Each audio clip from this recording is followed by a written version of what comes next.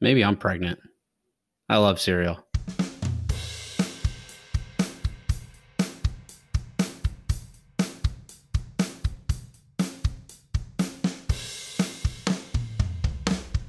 Live from the Hilltop World headquarters in my house. This is the Personal Finance from the Hilltop podcast, and I'm your host, Kyle Hill.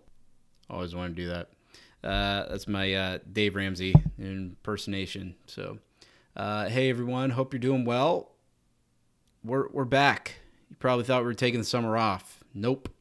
Just behind on getting this podcast out. So I apologize for the delay. Apologize to Tony. I've been telling him for like a month now, over a month probably, that I'm getting this out, and things have come up. And and then we went on about a 2-week vacation to Colorado. So I hauled my desktop computer out there trying to get this done, and didn't end up happening. I ended up falling asleep at night. So whereas I normally stay up late at night doing this podcast, just doesn't happen on vacation. So, but we had a good time. Went to our annual vacation, summer vacation, to Estes Park. We stay at the YMCA of the Rockies. It's a great little place out on the edge of Estes Park. Butts up to Rocky Mountain National Park. Do some hiking into the national park from there. Didn't do too much this year though, so just did some relaxation while the kids were in camp, both of them for the first time ever. So that was awesome. But yeah, had a great time out there. No bear incidents this time, so I have to tell you about that some other time where we had a bear get into our car. But yeah, and before we went out there, stayed in Avon, Colorado, up in Beaver Creek, so in the gated areas of Beaver Creek. So, yeah, it was a good time. Stayed out there, and then drove in on the back way to Estes Park, going by Granby Lake, and did kind of a full circle. And after we got a couple miles out of Avon, we went down a half-paved dirt gravel road for about 25 miles. And my first thought, my wife planned the trip, so my first question to her was she planning on burying my body or just letting the animals eat me? So, but actually, it turned out being a beautiful drive through the mountains. So, just glad we didn't have any car trouble, because I've seen the movie The Hills Have Eyes. So, anywho, yeah. So we're not taking the summer off. Just a little slow getting this out. Had a little vacation. Things slow down in the summer, although we're super busy here at Hilltop, which they say busy's never bad, or better than the alternative. So we're staying busy, have new clients and prospects coming on all the time. So appreciate the support. I was hoping to get this out before Memorial Day, actually, so I missed the boat on that one, and now we're butting up on the 4th of July. Just wanted to take a moment, say thank you. I know Memorial Day is kind of our unofficial start to summer. It's a day I kind of reflect on, really think about the men and women who have made the ultimate sacrifice for us, for our freedoms. Really think about my dad and my grandfather, who fought in World War II. And I always have kind of made a habit on Memorial Day to watch Saving Private Ryan. I recall when that first came out, my grandfather, who was in the Navy Seabees, on a boat over to Japan, and he always talks about how that movie did a really good job of portraying what it was like being in the war, and how just violent and brutal, and it's the closest thing to reality he had seen. And so really makes me think about him on that day, and then just my father being in the Army. Yeah, it's a privilege to live in this great nation. I truly believe this is the greatest country that the world has ever seen. Continues to be great, and I'm sitting here rocking my American flag hat and getting ready for the 4th of July to celebrate freedom and independence. So, before we hop into things, if you want to skip the fluff, check the show notes, and there's the marker in there where you can go to dive into our topic. But Tony and I kind of shoot the breeze, talk a little more wrestling, shocking, and have a good old time. So I think this is the longest episode. So but it was a lot of fun. We should probably just rename the show Shooting the Shit with Tony and Kyle. So at least when he's on. So, but it was a lot of fun. Gives some great tips, advice for selling a house. And had a lot of fun with this one. So, but before we dive into our episode, I just need to remind you this is for educational purposes only and not meant to be taken as advice because I'm not your advisor. However, I could be if I did my proper due diligence and evaluated your personal situation. The best way to get that process started is to schedule a call with me, and you can do that by going to my website located in the show notes. That's me pointing down to the show notes. Everything is in the show notes. Without further ado, here's my interview with Tony Long. All right. Happy snowy 420 today. I'm so ready for spring and summer. Tony Long, welcome back, sir. How are you doing? I'm good, man. Thank you for having me back. I really appreciate this. I kind of like this, actually. Yeah, it's good to see you. So, I say 420. I'm hotboxing it in my room here, and I don't mean I'm smoking it up. I'm using the space heater to stay warm because it's so cold out. And when you record, they tell you to turn off all the sounds, including like your HVAC system, and so it gets kind of cold in the house in the wintertime. So I was heating the place up in here before we started recording. So. But does this kind of change your plans for viewing homes today with the snow, the weather? It does not, but it does change your plans on listing houses. So usually we take photographs on Tuesday. We'll talk about this in a little bit, but we usually take photographs on Tuesdays, and then we list houses on either Thursdays or Fridays. But you do not usually want to take a picture of snow on a house. So we reschedule like on a snow day like this. We reschedule photographs for Wednesday or what a day that the snow is going to be thawed. So don't get me wrong, it's good that now if you look out, it doesn't even look like it snowed. So we'll be able to take photographs tomorrow. Yeah, it was. We were just talking about this. It was winter wonderland this morning when I was driving the boys to daycare, and now the snow's like almost all melted. So crazy Midwest weather. Yeah. What's new? Good to know. So yeah. Well, hey, I appreciate you. Welcome back. I appreciate Thanks you for having me carving back. out some time for me to hop on the mic again. And first things first, I've got to announce, I've got to admit, Tony did not run cross country in high school. I was wrong. So I was just sure of it. Did you play any other sports? Soccer, maybe? Soccer for a couple years, but just wrestling. Soccer until my sophomore year, maybe, but just wrestling. Yep, just wrestling. Okay. So awesome. Have you been back to Manhattan since they've expanded the high school? No, and I actually kind of would like to go back just to see the high school, just because I remember the high school like yesterday, so I could walk you through it with my eyes closed. But I'd like to see what it looks like now. It was a cool Yeah. high school if you think about it. Yeah. Well, and so they expanded. What would that'd be east into wasn't it the old senior parking lot?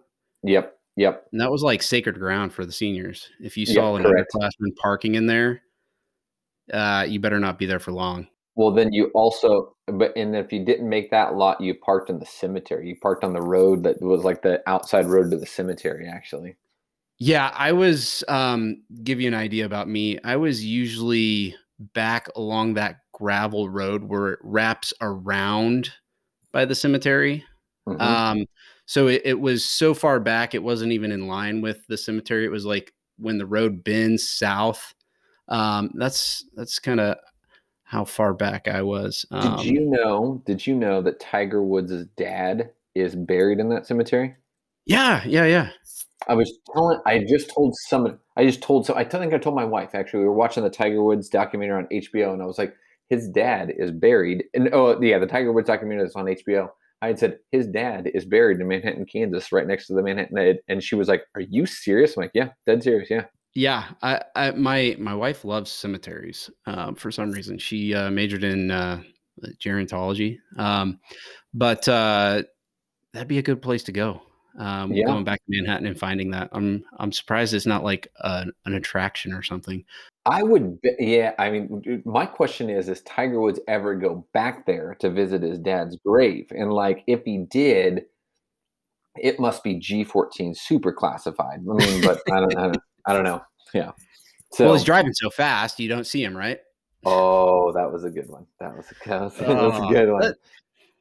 that who was I listening to recently that was talking about that? Um, Might have been Clay Travis, the guy from Outkick. Hmm. I think he was on Megan Kelly's podcast, which is a really good podcast. I like hers. They're very long, like mine. So, Yeah. um, and she does them 3 times a week. So, but he was talking about kind of comparison of Tiger Woods and Britney Spears and how these child sensations and how they were just never allowed to grow up and why they've kind of had these issues in their adult life because they were just surrounded by people preying on them and wanting access to them at such an early age. And maybe I'm not doing the podcast justice, but it was a fascinating take. And yeah, I just remember. You're a golfer? Nope, not really. But I mean, I'll watch it sometimes on TV and stuff like that. But I do remember it back in his heyday, though. I mean, I watched golf when he was back in his heyday for sure. I mean, you just thought he was going to destroy the record books. Yep. And then just injuries set on, and then the issue with his now ex-wife, and more injuries, and then now you have this, and I mean, it sounds like I don't know what the latest is on him, but it sounds like it's going to be a miracle if he ever plays again. Yeah. Did you watch the documentary on HBO? I haven't. Yeah, you'll have to watch it. It's a two-part series. Maybe it's a two-part series that goes from him being. I mean, his dad was ruthless. Actually, we'll say that, and then it Yeah. goes into like him falling apart or whatever. It is pretty like there for a while. He was like training with Navy SEALs. That's what he wanted to do, and it's a pretty awesome documentary, actually. Yeah, okay. Okay. I might have to borrow your HBO password then. Yeah, deal. I'll give you my HBO Max password. I Yep. mean, just kidding. So, um, anywho, awesome. So going back to high school, you've got 3 other sisters. You have Hmm. 3 sisters. One older, and then I was in between your 2 younger sisters. I'm actually the oldest. I have three younger sisters, so I'm the Oh, yeah. oldest of the four. Yep. Okay. So I graduated in 98. Amy was 2000. Amber was Amy. 2002. Sarah was 2004. We're all 2 years apart. And I was 2003. I was in Yep. between So the two. you're in between Amber and Amy. Yeah. So, um, Amber's married, right? Yep. Yep. Married to a guy by the name of Mike Schusler, actually. Okay. Okay. Okay. So, because I remember in high school, she dated Spencer Roberts for a while. Spencer Roberts, who lives in Kansas City still. I don't know if he was. I just saw him at a K State event at last year. Actually, he was the managing does some a manager for the national golf course up in KCMO. Okay. Like the head, Okay. he's like I don't this is not called the head groundskeeper, but he's like head of there because he graduated in golf course management actually. So. Oh, he knocked me out of my football career. No, no, no. My junior year when we were practicing scrimmaging, I remember getting a hit by him, and pretty sure it caused a concussion. Oh, I didn't realize it at the time. I just was feeling, you know, this pain, and I'm like, I'm done with this. And I actually quit that year, and then sat out that year to focus on wrestling. and then came back for my senior year just because I wanted to be part of the guys. But yeah, he he was the one that laid the hit on me that knocked me out. Oh, they were like, "Yeah, this is dumb. I don't like this. I don't like this feeling." Yeah, no, but it's all good. It worked out.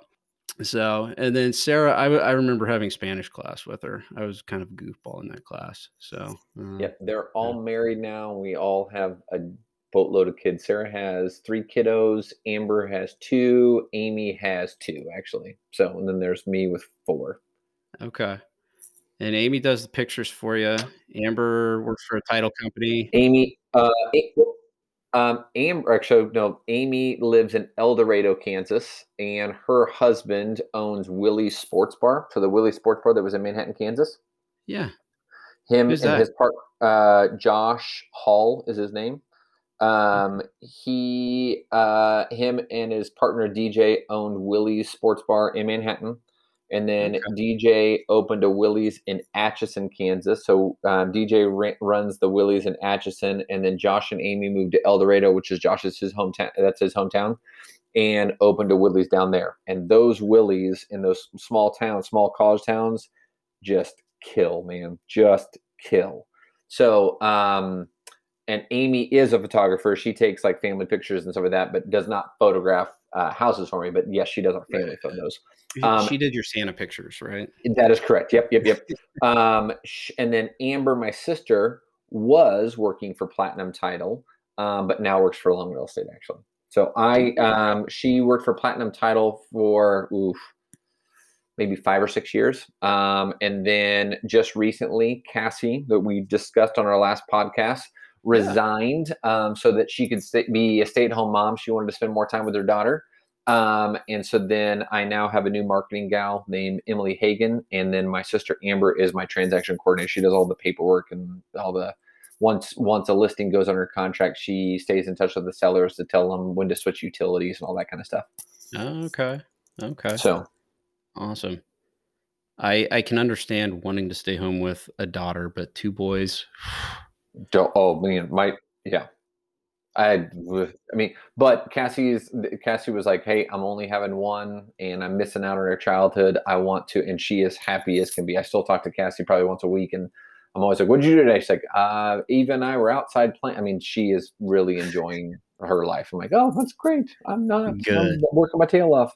So, Good for her. So we were talking about this before. So I met your grandpa. My dad used to live by him.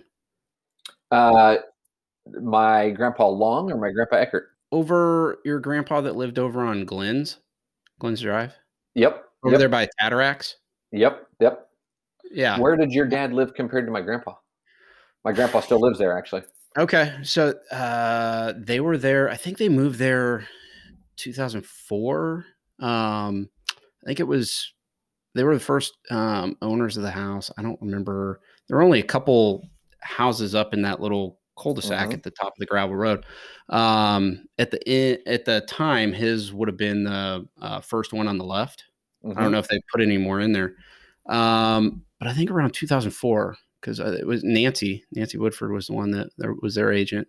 Did he Um, build he didn't build there because when my no, grandpa first lived there, nothing was up there, and then now if you go to their house now, there are houses up there. Yeah. yeah, yeah. I think there were 3, 4 up there when they moved in. It was the first one.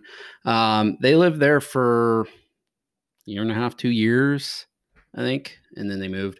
But I lived there when I was in college for a couple summers because I was telling you after my freshman year in college, my mom moved down to Wichita and my sister moved away to Kansas City, and dad was the only one that was still there. So it was like everyone was trying to get rid of me. But but yeah, I met your grandpa when I was out mowing the yard a few times. So He's got a big that grandpa, he's got a big garden actually. So down below his house sits and there's a bunch of tiers that go down to his yard and he's got a massive garden down there. But yeah, still lives there. It's a way too big of a house for him, but still lives there. good, doing all right. Yeah, doing great. Actually, my grandpa will probably outlive me.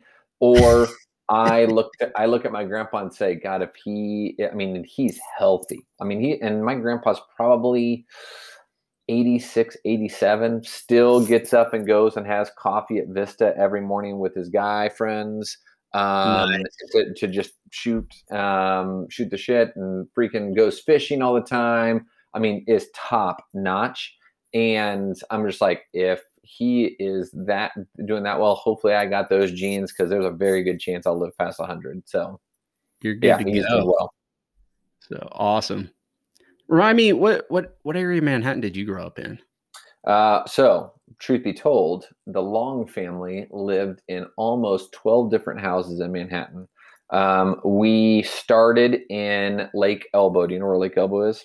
That is going to be I do. the east part of town over by Wamego. We lived in two houses there. My dad had a house. My dad and mom, their first house was there. And then we moved to Timber Creek 2. We lived in two houses there that my dad built. Then, as I started getting into middle school, we moved to the west side of town. We lived in Tattarax. We lived in a place called Eagles Ridge, which is down Sethchilds. My dad still lives there and lives out in Tuttle Creek. But if you count the rental houses we lived in while my dad built the next house, I think the count is like 12 to 13 houses. We lived in 12 to 13 houses. Yep. No shit. Yep. That's what's funny is when I first got into real estate, people would say, you know anything about real estate? I'm like, no, but I should because my parents bought and sold as many houses that we did. But I mean, we would literally sell a house, move into a rental house while my dad built the next house, and we'd move into that house. I mean, counting the rental house, we were all over the place. Yeah. Did he have his own development crew and everything, Nope. or? My dad built them, him and my grandfather. So he would sub some of the stuff out, like he would Yeah. sub maybe sheetrock out or something like that. But some of those he built. I mean, it would took him a year to year and a half, but built them all by himself. Oh wow, It's that's serious. awesome. Now, my dad can build a house, can do anything when it comes to a house. I myself can't do jack squat. I can replace a ceiling fan. That's about it. So I didn't learn That's any of that right. stuff. That's right. So So yeah, Lake Elbow. That's where I got my Buick Skylark up to 100 miles an hour on that back road. And on that back road, was it gravel when you were driving, or was it pavement? It's pavement no, it now. was pavement. It was Yeah. Okay. pavement. My high school girlfriend lived out there actually. So across from the Rickles, the beer distributor. Yep. Yep. Yeah. My grandma and grandpa Eckert. So Grandpa Long is the guy that lived next to your dad. My grandma and grandpa Eckert still are alive and live out at Lake Elbow. They've lived there since I was born, actually. Still in the same house. Okay. Beautiful place out there. So Yep. awesome. Just to give you an update, I know on the episode you were on, we were talking about a duel between the 1998 versus the 2002 wrestling teams. Yep.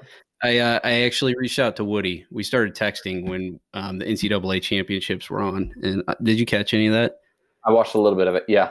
Did you see that Spencer Lee won his third national championship, and he did it with, I guess, a partially torn ACL? Ooh, jeez. Well, yeah, 125 pounds. Imagine wrestling with a bad ACL. No Like thanks. all. No. Oh yeah, exactly.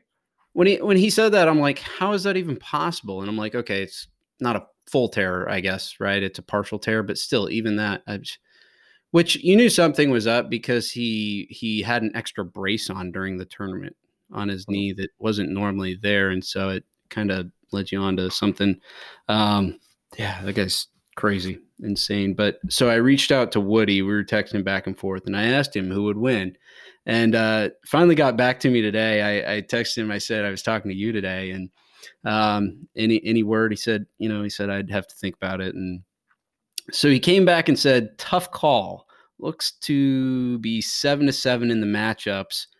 Might have been decided by the Walter brothers matchup. Ah. I think we need to make that happen. Did they wrestle in the same weight class? 160. I know they were. Yeah, really? Yeah. They both wrestled? Huh. Yeah. That's crazy. Because Kenneth took third, and then his younger brother Jonathan, who beat up on me in practice all the time, he took second.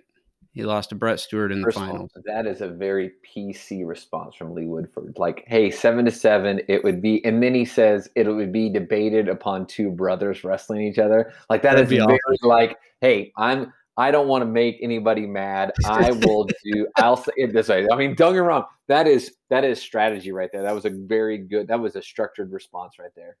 I was tempted to follow up, say, just asking for a friend, would I have won my matchup?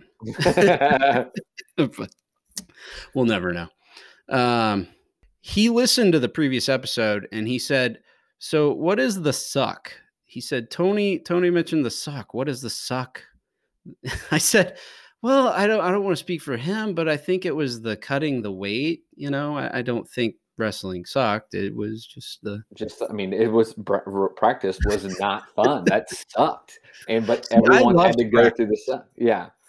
I loved practice. I hated going to tournaments and stuff because you're sitting around all day, and I'd get nervous before every match, even if I knew I'd pinned this kid, 3 times before. It's just, and maybe I was too conservative of a wrestler, didn't take too many chances, right?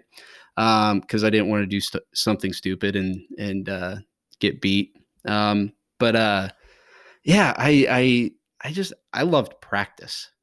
Oh no, I don't miss the smell of that room at all. I actually news as of I think last week. I think Sean Bomas is the new coach for Manhattan High, isn't he? I Hold on, I News to just me. saw something on that. Hold on to say. Well, I mean, we can still talk, but while we talk, I will look this up. I'm almost positive I follow him on Facebook, and I could have swore he said something about Manhattan High Wrestling. Dang it. Which would be really, really cool. If I'm right on this, it'd be really cool because, I mean, that guy has a long history with Manhattan High Wrestling. Yeah. Um, Because he was 96, wasn't he? He graduated in 96. yeah, okay, so I cannot happy for my man Sean Bomas on his new gig. The young men of Manhattan High are in great hands. Yeah, MHS hires Sean Bomas as head wrestling coach. Yep. Very That cool. was April 9th. The Mercury posted that. And then he posted something about, I cannot say enough, the support that comes through comments and all that kind of stuff. So, yeah, I didn't comment on it, but I remember glancing on my phone. So, yeah, that is really cool, actually, that he is now Yeah. the new head coach. Breaking news on this podcast. Yeah, breaking news. So, yeah. That's awesome. So, Sean and not Mike, because Mike was an assistant coach when I was there. But yeah, Yep, and Sean. Mike but Mike was doing baseball coach somewhere. But I think Sean was doing some sort of coaching for Manhattan, but wasn't the head coach, but now is the head coach. So, Okay. Because yeah. I know when I was in high school, he was out at Hayes, and I think he'd maybe moved around since then. But awesome. So, yeah. Well, I told everyone we wouldn't focus too much on wrestling, but you know what? Things happen. Well, before we get into our topic today, figured we could do another abbreviated version of 15 minutes of fluff with Okay. Tony Long because I like it. I don't know if the audience likes it. If it's about you, they will, but they probably don't want to know about me. So if you're ready for it, I'm ready. got to get a swig of water. I was actually looking to see if there was a way for Woody to call in and do like a brief drop in on the interview. So, but yeah, we'll figure something out. So, number one, favorite place to go in Kansas City? Kids, prior to kids, I'm a kid at heart. I love Worlds of Fun. Okay. When we were kids, when I was a kid, we didn't go on a lot of vacations because there were 4 of us. And so Worlds of Fun was like a vacation spot. So I still love Worlds of Fun. But now that I have children, I would probably say the zoo is our favorite place to go. Okay. Yeah. We just drove by Worlds of Fun last night. We live up by Worlds of Fun, and we went to the Royals game, and it was freezing. Oh my Time God. out. When you, not to get off subject, the Royals, did you have to buy 4 tickets? Someone had to buy 4 tickets. Okay, got it, got it. Sounds good. Yeah. Because Yeah. Tara and I were wanting to go last weekend when we were playing the Blue Jays, and tickets were number one, not cheap at all. One, and then two, you couldn't buy just 2 tickets. I mean, you probably could if you got there and scalped them, but online you could not buy 2 tickets. You had to buy a minimum of four. Okay. Okay. Yeah. My in-laws buy tickets and they're generous enough to Good for spread them you. amongst the family. Yeah, So I was gonna say it was cool. What game did you go to? last night against Tampa Bay, I was we left after middle I of was the gonna say fourth. it was getting cold. It was I've been freezing. watching. I'm a big fan of watching, and they're good this year, so I like watching. And the commentators were like, "It looks like it's nice here, but it is not. It is slowly just dropping in temperature." So It was freezing. We were out by the um, left field on the foul side, mhm. um, and it was freezing. But my 5-year-old Thomas was loving it. I mean, he lives and breathes for baseball. It's all he wants to do is go play baseball, play catch in the yard. He plays coach pitch. I'm an assistant coach for his team, and we've actually had him getting hitting instructions from a former scout for the Royals. So it's something my father-in-law did. Some of his friends, their son who's 14 has been working with this guy for 6, 7 years. And it is amazing. This kid is Chase is phenomenal. He has colleges already scouting him, and so they invited us up. They live over up north of Liberty, and they on their property have a hitting barn that they've set up for him, and Mhm. they invited us up there to go have lessons with Jerry. Jerry is the scout, and so my son and my nephew, I've been taking them up there to do that, and it's been a lot of fun seeing his development. Oh, that's Um, awesome. yeah, I mean, 5 years old. It's in hitting lessons. It sounds kind I of know. insane, but Correct. You're like, I never did that, but that's the new thing though. yeah. So he's got a pretty good hit. I'm proud, Papa. So he doesn't like to listen to me though. Good for you. Good for you, man. Good for you. So funny. I put this question down and before I even thought about it for myself, and I honestly don't know what my favorite place in Kansas City is. I've got several places that I enjoy going to. The zoo is one of them with kids. That's definitely Yep. one of them. That's one of the places we go a lot. Um, English Landing, but I don't know if I have a favorite place, and it's kind of funny. I thought about this, and I'm like, my favorite place might be my in laws' house. Just because that's where we all go. Yeah. We go for family gatherings and everything, and it's I don't know, sounds a little corny, but No, that's not at all. Not at all. yeah, I mean, I love going out to the K. I love it how it is right now because I hate crowds, and so Yeah. everybody's spaced out. I just, but I will say this: going to a Royals game is I miss it. That's what I mean. Tara and I used to love going to Royals game before we had kids. Loved going to Royals games, and I actually can't wait to actually take because my kids actually know what the Royals are and some of that. So I mean I can't I mean don't get me wrong, they're going to sit for maybe 2 innings and then we'll have to do the whole walk around and some of that. But yeah, the Kauffman Stadium has is done well for families. Actually, it's a great place to take a family. So yeah, yeah, and how they, uh, well, God, how many years ago was that? That was in the tied it early all to together, mid tied it two over. thousands when they did the renovations of the outfield and tied it all together, like you're Yep, saying. and it's like That's almost. I big. mean, yep, and it's a kid fun area over there. I mean, they got the carousel and all that kind of stuff. Yeah, it's Yeah, awesome. yeah. But my 3-year-old Harrison is just where's Slugger, and it's funny because he's been scared of Slugger, but he always wants to know where Slugger is. Yeah, wants to see him, but he doesn't want to be Yeah, close to him. Yeah. yeah, yeah. We were at a game last year with my father-in-law, day game, and not many. I guess this was 2 years ago. God, we missed all last year.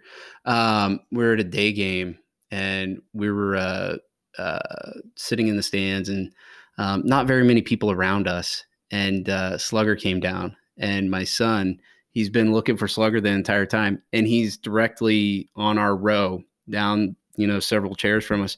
And my son starts freaking out and going the other way, trying to get away from him. And Slugger's, trying to get him to come over.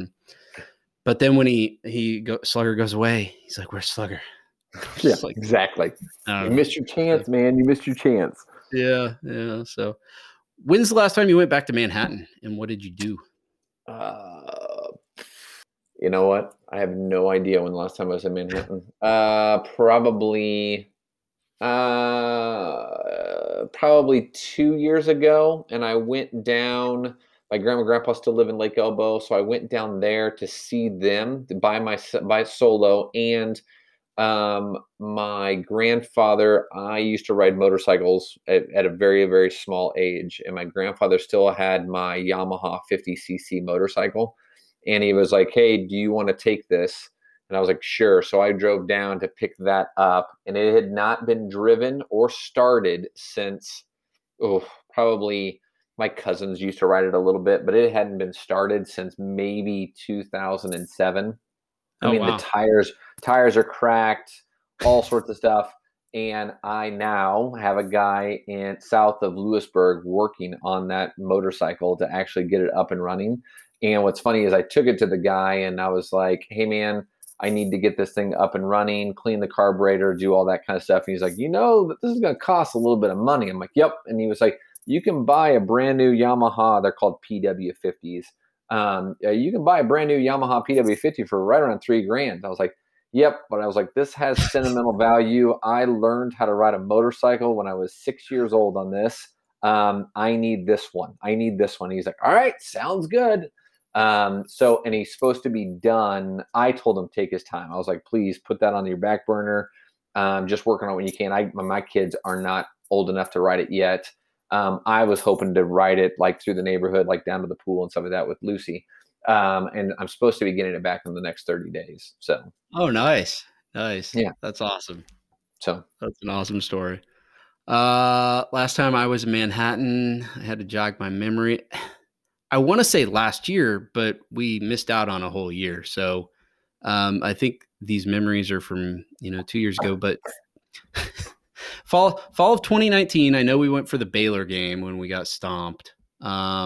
Which the stadium is phenomenal. I remember You remember when they first put in the new press box back in the early 90s, and it was like a big deal, a big thing. And now they have this castle fortress looking thing that's just phenomenal. Well, I mean, I like going back. This was a couple years ago. Like I remember when K-State got their big screen, which was the screen that was like right above, like where the players run out, and it looked huge. And then they put the big screen on the other side, and that little guy looks just like the resolution's not good on it. You're like, "Oh my God, that is a horrible screen now." But yeah, it is nuts how far that place has come along. Yeah, the baby screen. So yeah, fall of 2019 Baylor game. I think we went in maybe spring of 2019 for a day trip, and I remember it was cold out, and we ended up in kites. And my kids, maybe it was just Thomas, was dancing on the dance floor in kites and running all around. So I don't know, but I wanted to say that was last year, but I know it wasn't last year. But the next question. What is one personal finance topic you would like to hear about on this podcast? Stocks, trading stocks. Trading stocks. What in particular? How to do it? What should we invest in? Because I'm not going to do that. I don't know. That's always been something I've never ever done, and something that's always appealed to me, but I would never have the time to do it because I know that if you're going to do that, you got to kind of watch that.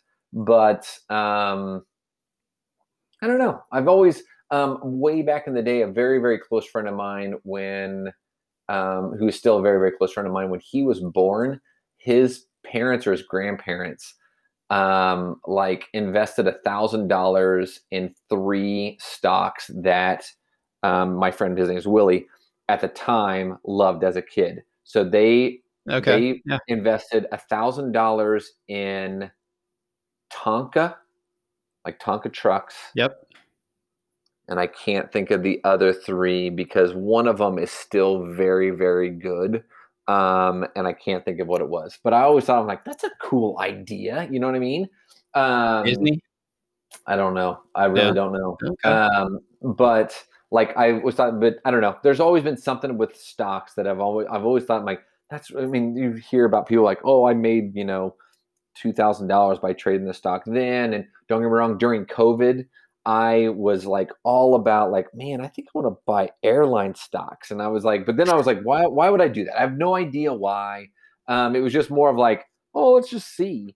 And then all this stuff that just went on with GameStop, like 2 months ago or whatever. I don't Yeah. know. The idea of stocks, buying and selling stocks kind of appeals to me, even though I would probably never do it. So there you go. Okay.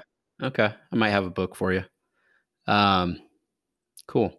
Gives me some ideas. All right. And we're gonna change it up a little bit. Instead of your walk-up song, since we already got that, Hanging Tough. And then Jimi I'll Hendrix. make I'll make love to you. Well, first of all, that question came up to me and my brother-in-laws on Easter. We were watching something on TV on Easter, hanging out at my brother-in-law's house, and I brought that question up, and because all the little boys that play baseball now, all the kids have walk-up songs. Yeah. My nephew, his team they all have walk-up songs, and I mentioned Jimi Hendrix Voodoo Child, and they're all like, "What? What is the song?" I'm like, "Google it, just Google it." And they were like, "Oh my God, that is it." I'm like, "Yeah, duh, it is a good song." And then I said, Kyle Hill, the guy that hosts the podcast, he would walk up to Boys to Men, "I'll Make Love to You," and everyone stopped, like, "What?" And I was like, "But just think, you're walking up to the mound and that's playing, and you're looking at the picture." And my brother-in-laws thought it was hilarious, man, hilarious. So. I was wondering where that was going for a second. No, Had I questions mean about me. they were just all like, "That is hilarious that he said that." I'm like, "Oh yeah, I laughed when he said it." So So instead of walk-up song, what song gets Tony on the dance floor? the electric slide, my wife will tell you that too. Actually, the electric slide. Electric I used to back in the day. My 4 years or my many years that I was in college, I worked for Complete Music, which was a wedding DJ company. Oh, yeah. Not that many people know about that. That's like one of the hidden talents of Tony Long. I loved being a wedding DJ. And Complete Music is a company that the DJ actually has to go out and dance and try to get people on the floor and stuff like that. So I can electric slide like nobody's business. So the electric slide will always get me out on the floor, actually. So Nice. Nice. Mine is Yeah by Usher featuring Little John and Ludacris. I have a disclaimer there. There is a 2-drink limit on that to make that happen. Um, so I'm kind of like the Tin Man. I just need a little oil to get yeah, flowing. get going. Yeah. So yeah, yeah. So it's a good song. Have you ever, speaking of Ludacris, have you ever seen his rap Llama Llama? Oh yes, I have because I actually did not know about that book until I had a child, and therefore a good 4 or 5 months. That was the only book we could read. My daughter at bed was she wanted to read Llama Llama Red Pajamas, and so then we got into that book, and that's when Tara was like, "Hey, Ludacris actually has a rap to that," and so I found the YouTube video. Oh yeah, It is oh yeah, so good. yes, it is very. He needs to do an album that is story time with Ludacris. That would sell. I would buy that instantly.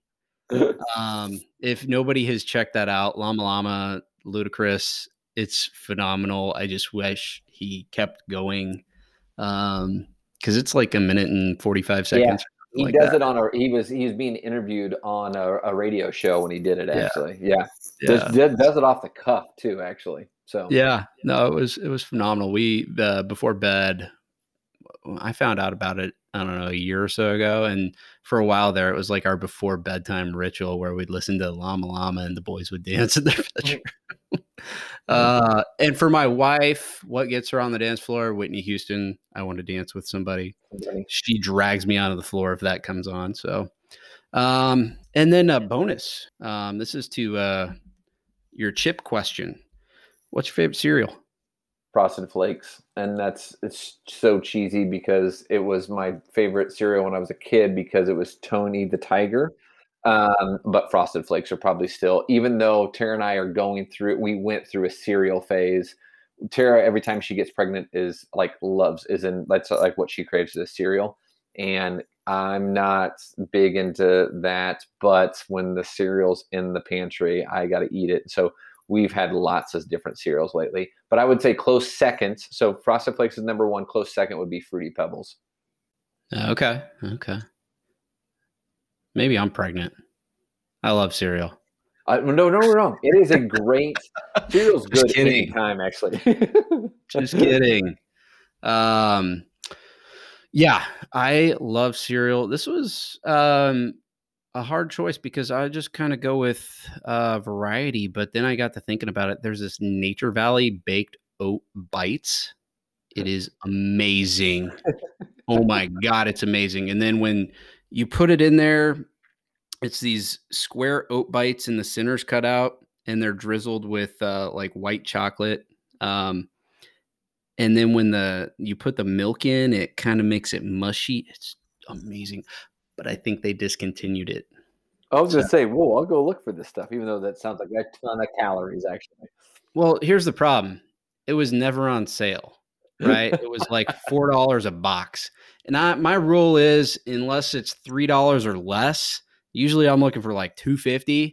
I'm not buying it. And so I just buy whatever's on sale because I'm not picky. But that stuff was amazing. But I haven't seen it for a long time. That your quote of nothing under $4 is a true financial guy's comment right there. True financial guy's comment right there. So, all right. Well, that rounds it out. So, see if we can add that question to the repertoire. I bet you the number one response on that is Cinnamon Toast Crunch. If you ask most people's favorite cereal, Cinnamon Toast Crunch is like top three for most everybody, actually. So my favorite is mixing cereals. Oh, no, now I don't want to get into this podcast, but I want to end with this real quick. When it comes to cereal, do you drink the milk after you eat the cereal? You bet your sweet ass I do. That's part of the best Freak. part. You're a freak. That's my wife is a big drinks the milk after the cereal's done. I'm like, that is disgusting to me. Well, two things here. I drink almond milk, so I don't drink cow's milk anymore. And two, it's wasteful.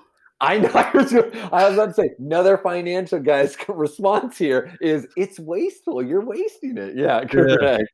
So, all right, you're on my wife's side on that one.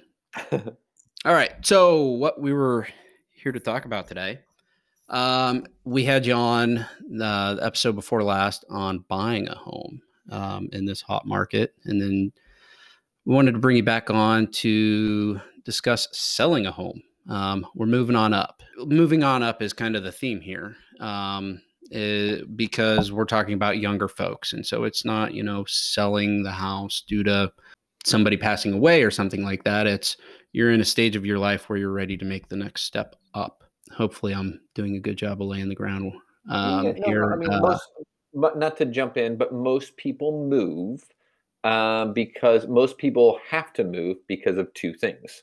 They need more square footage, or I mean, don't worry. There's always the negative of like, hey, we have to move because we can't afford the house. But that doesn't happen often. But the two that I hear the most are we need more square footage, and then two to that is, hey, we're at a new income level and we can afford something more, or they want to move because hey, we've heard the market's good. We know we can sell our house for more. We're now at an income level that we can. I always joke with my clients, I'm like, you're not selling this house until you hit the next income level.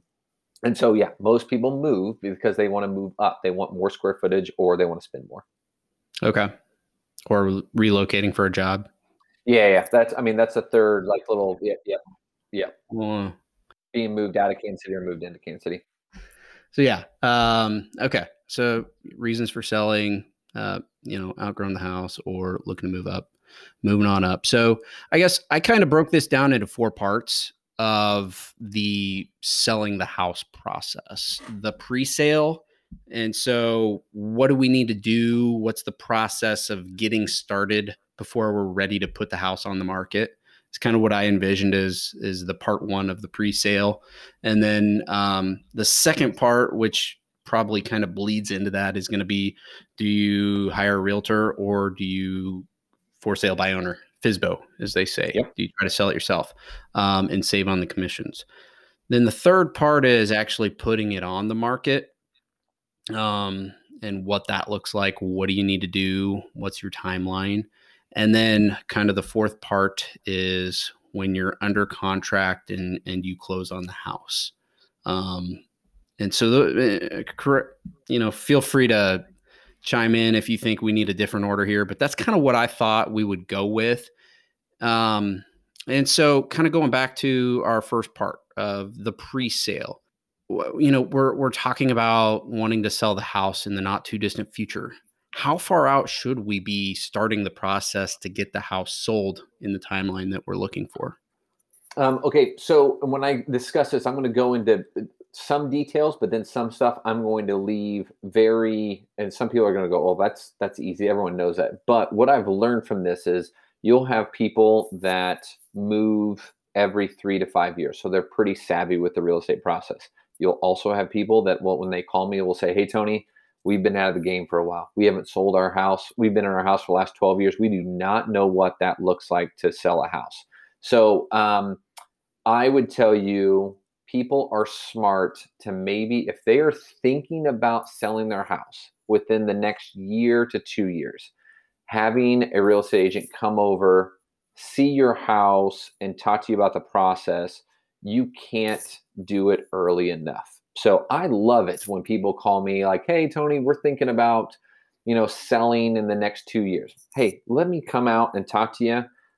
Look at the house, number one, tell you what you need to do, what might need to be done. One, two is talk to you about what the price of your house is. And then also, I'm more of a guy that says, hey, I'm going to set you up on a market update so that they, within the next year, can watch their subdivision or their market and kind of, rather than me being the salesman, like, oh, you should sell your house. The market's great. I'd rather them see that for themselves of like, oh my God, the neighbors down the street sold their house for 12,000 over a list. Maybe we should pull the trigger now.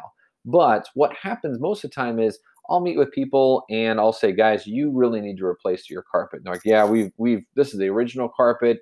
And then what happens is they replace their carpet the week before we put the house on the market. And I'm the guy that says, why wouldn't you just replace the carpet and enjoy that new carpet for a little bit, unless your kids or your dogs are going to destroy it? But like, I feel bad sometimes when people are like, yeah, we put new carpet. We lived in this house for 12 years with the same carpet. We just put brand new carpet in and we're selling it. Like, yeah, you just paid for someone else to have new carpet when you probably could have replaced it and enjoyed new carpet for a year before you list it. Or I'd rather meet with them a year ahead of time where I'd say, hey, let's make sure we get the exterior of the house painted or do these things. I'd rather space it out and give them time to do the stuff rather than, hey, we want to sell our house and we want to sell next month. Don't get me wrong, that happens all the time. But if you're playing with the idea, I think meeting with a realtor a year in advance, 6 months in advance is a great idea. Just so you kind of know what to expect, number one, and then have time to do the stuff to your house rather than rush, rush, rush. And then you kind of get a feel of, okay, my house is worth this right now. And then you can kind of watch and see what the market does. Yeah, I like that. I like that approach of it's never too early to start. And rather than bunching up all these different home fix up projects together, um, having those spread out over a year, year and a half, 2 years, um, sounds like a good idea. I think my concern is kind of like when you go test drive a car, you get car fever. When you have somebody come over and tell you, look at your house, tell you what you need to do to sell it, there'd be the you should sell now sort of. And I know you wouldn't do that to someone. So, Nope, um, don't get me wrong. I mean, yep, that's the one feeling. Or I'll have a lot of people that will say that I mean, I'm going on a listing appointment next Friday, actually. Not that when I talked, Tim is a past client of mine. Him and his wife have lived in their house for about 8 years, and he was like, "We're thinking about selling and buying something else." And I was like, "Okay, well, it's not a good time to buy, but it's a great time to sell." But I want to talk to you about that because I don't know if you guys are prepared to handle the buyer market, the buy side of it. But I said I'll come up next Friday, and he's like, "Okay, sounds good. We'll get to cleaning." And I was like, "Tim, no, no, no, no, no, no, no. I'm not selling the house when I come there. You do not have to sell your house to me. I sold that house to you 8 years ago. You do not need to clean anything. I know you have 2 children. I know that your house probably on a regular basis probably looks like a tornado went through it. That's okay. I have kids." Like, it's funny because people will say, "I don't know if I want you to come over," because I don't. I guess they just don't want me to see like their house in its normal condition. But I'm like, that's okay. Let me look at it. I just want to make sure that you're not missing a wall or something like that. But you'll get some people that are a little hesitant of like, "I don't know if you come over, that means we really have to do it." I'm like, no, no, no. It's just more of like, it's educational. Sometimes it's more of like, let me just see where you're at. Let me just tell you what you'd make and da da da, and then you can decide what you want to do. So, but yeah, I get where you're coming from. There's the other flip coin of like, "Hey, you should sell now. I can put my sign in the yard right now." Blah, blah, blah, blah. So, it's a great time. yeah. No. So I guess what would you say are kind of the steps in the process leading up to actually putting your house on the market where it's ready to go? Steps would be preparing the house. And a lot of times, preparing the house is more of getting maybe some of the deferred maintenance that they haven't done, clean gutters, all that kind of little stuff. People always think that we're going to go in and I'm like, "Oh, you got to repaint every room. You got to, all this kind of stuff." It's not. 90% of the time, I'm telling people just to declutter, Yeah. because people, when you live in a house, you tend to not see your clutter because you see it every day. You don't think of it. And so it's more of like, let's make sure we see all the countertops. Let's take all the shampoo bottles out of the shower, all like little things, but it means a lot. Also, changing people don't realize that white ceiling fan that you have in your house that has been there since 1982 that you disregard all the time. If you go and just update your ceiling fan in your room, a light fixture can change a room by a lot, where rather than doing a whole ton of stuff, you can change a light fixture. You can do the little things that are very cost effective, that can really change the room and not date a room. But most of the time I'm saying, guys, everything is good here. We just need to declutter. We need to, and I always use the phrase, "You're going to move, so start packing now." Like, you're going to be moving out of your house, so why not go buy some totes and some boxes? Let's get some of this stuff out. Let's take the sweaters that are in the back of the closet that have not seen the light of day for 2 years. Let's fold those up and put those away. I'm amazed by people are like, "Well, we don't have a lot of closet space." I'm like, you do. You just need to maybe cycle some of these clothes out of here, and then your closet looks bigger. And so a lot of that is just preparing the house, one. Then two, it is more choosing. If I meet with Kyle and Kyle says, "Tony, I want to move in the next, I want to put my house on the market in the next 2 months," I usually pull out a calendar and say, "Okay, Kyle, you need to do this, this, and this, and it's going to take you 3 weeks to do that." And you're going to say, "No, no, no, it'll take me 2 weeks." I'm like, "No, no, no, I do this for a living. It's going to take you 3 weeks because something's going to happen that's going to postpone you. So let's not stress you out. Let's say you're going to get the house prepared in 3 weeks. You then schedule photography, professional photographer, not a realtor holding their phone and taking a picture with their phone or their own camera. Professional photography, and then you go on the market." Okay. So it's the whole going on the market is fairly easy. It's just more the preparing of the house is what takes the longest. Actually, preparing your house for photography is what I like to say. And so getting rid of the clutter, are you recommending boxing stuff up and getting a rental storage unit and go throw stuff in there? Or what are you saying for that?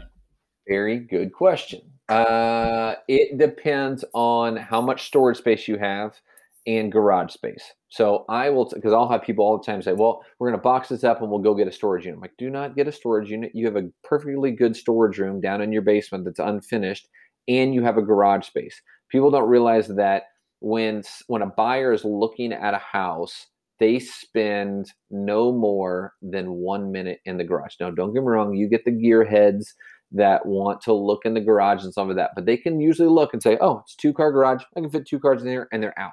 So I tell people, I'm like, you know what? You park both your cars in your garage for a month. I'm going to need you to use one part of your garage for storage and put it there rather than spending the money on a storage unit. Now, that being said, you'll run into people that have a crawl space or a slab and they have a 1-car garage. They don't have the room for it. Then, yeah, it's more getting a storage unit. But 99.9% of the time, people have enough space to store. It's just more of like, hey, why don't we get that old Bowflex that's in the storage room that hasn't been used since 2002? Why don't we sell that on Facebook? And then look, you took the Bowflex out of the basement storage room, and now you have room for 5 boxes. Oh, good.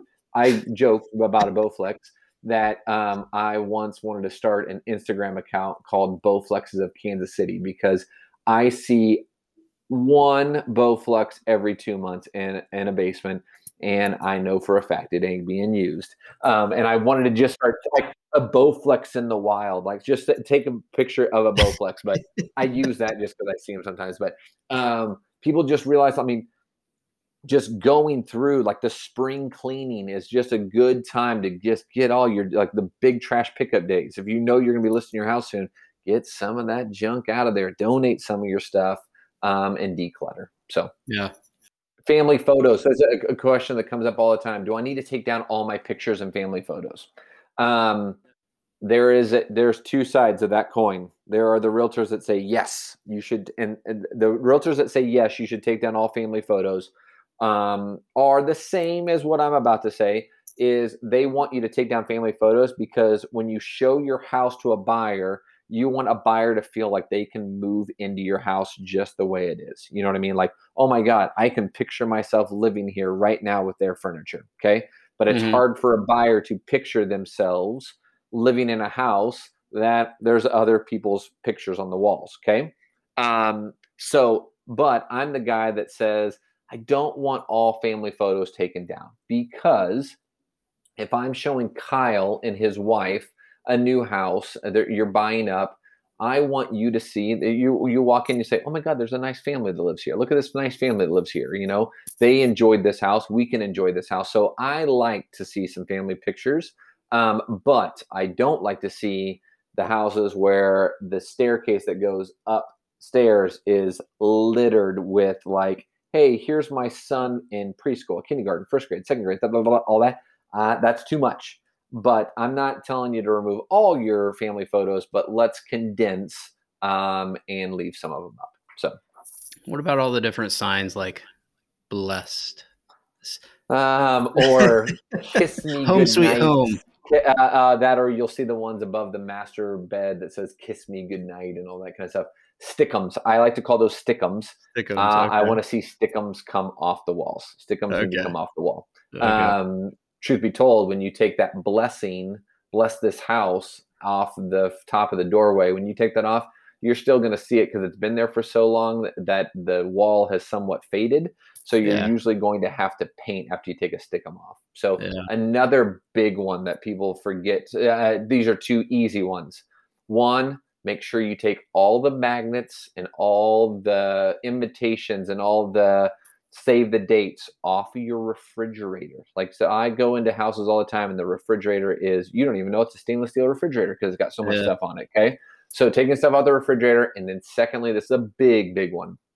Make sure all light bulbs work, even the ones in lamps, because when most photographers take pictures, we turn on all the lights. A house looks good when all the lights are on. Okay. So make sure all your light bulbs work. And then 2, this is one that you'd never think you'd say, make sure all the light bulbs are the same type of bulb. Mhm. So what'll happen is you'll walk in and somebody will have a chandelier above their kitchen table, and it is one corkscrew bulb, one yellow bulb, one white bulb. And it's like, I know what happened there.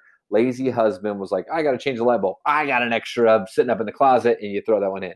Nope. Take them all and make sure they're all the same. Also on lighting, energy efficient bulbs. Those are the bulbs that when you turn on a light and it slowly gets brighter, you want to Mhm. get rid of those completely. You want to take those out, put them in a box. You can use them in your next house. I want bulbs that immediately are bright. The reason I say that is if it's daylight savings time or whatever, let's just say it's 6 o'clock at night and it's dark outside. I would tell my sellers, hey, when you leave, turn on all your lights, your lamps, all Yep. lights should be on when you leave for a showing. But some people don't do that. Well, what happens is a buyer walks into a room and turns it on. An energy efficient light is kind of dim, and you lose a buyer like that because the buyer will go, "Oh, it's dark in here." And then you Too get me small. that says, "Yep, yep," and you'll all say, "Well, no, guys, that's an energy efficient bulb. It'll eventually get brighter," but you've already lost the buyer. So Yeah. you want when a light comes on, you want that room to be as bright as possible. So light bulbs and lighting go a long ways, actually. So And I've heard Dave talks about on the stove, turn the stove on, put some vanilla on there, make the scent, the aroma. I don't oh, know, don't get but me wrong. whatever. Bake cookies. That's why Yeah, you'll baked always cookies. have Yeah. somebody bake cookies for an open house. And don't get me wrong. There's that buyer out there like, oh, look at it, they got cookies. So yes, that's good. You never want when it comes to scents, you never want to like plug in, Febreze the whole damn house because then you walk in and someone's like, man, I get so many different smells here. They got so many plugins. What are they hiding? They must be there. They must have a cat or they must have a dog. They must be hiding something. So you don't want to do too many smells. A nice candle is good. You don't want to have it lit the entire time. But a little tip is make sure your front entryway, your front stoop where your front door is, Mhm. make sure that's nice and clean. Cobwebs love to just be in those corners. Um, the reason I say that is when a realtor is showing a house, we have to open the lockbox. To open the lockbox, to get our phone out and open the lockbox and then open the key, that takes 15 to 20 seconds. Well, while we're messing around with the lockbox, the buyer is looking at your front door and is looking at your entryway. So let's get all those cobwebs out of there. Let's put a fresh coat of paint on your front door so it's not all chipped up. Let's make sure that front stoop doesn't have any wood rot on it, because that is their first impression is right there. And if they walk up and like, oh my God, look at all the cobwebs, look how dirty it is. They already have a bad impression of your house. So selling a house, I know this sounds stupid, but selling a house is just like selling a car. Everyone, when they sell their car, goes and washes it really good, cleans the inside, armor alls the tires and stuff like that, because you want first appearance to be really, really good. Yeah. Kind of along those lines, power wash. Power washers are amazing. I borrowed my father-in-law's to do the gutters. We had some kind of like mossy building up on our gutters. And when you got a white house, it sticks out. So I use that to spray those off. And then I got the idea, what else can I do? And Yeah. hit the concrete, and it, kicked all the gunk off the concrete right in front of our front door, and hit the cobwebs like you were talking about. I mean, power washer is amazing. Yep, correct. And you get an electric one from Home Depot for very inexpensive, actually. That's what it is. But it's That's what it yeah, is. it's just more of a cleaning, Yeah. dusting the tops of the ceiling fans and stuff like that. Cleaning windows is actually a really really good idea because if it's nice and bright, you don't want dirty windows when people walk in. So a lot of preparing a house isn't about, oh, I'm going to have to repaint everything. I'm going to have to do this. No, it's mostly about decluttering, deep cleaning, making sure that it looks nice. Okay.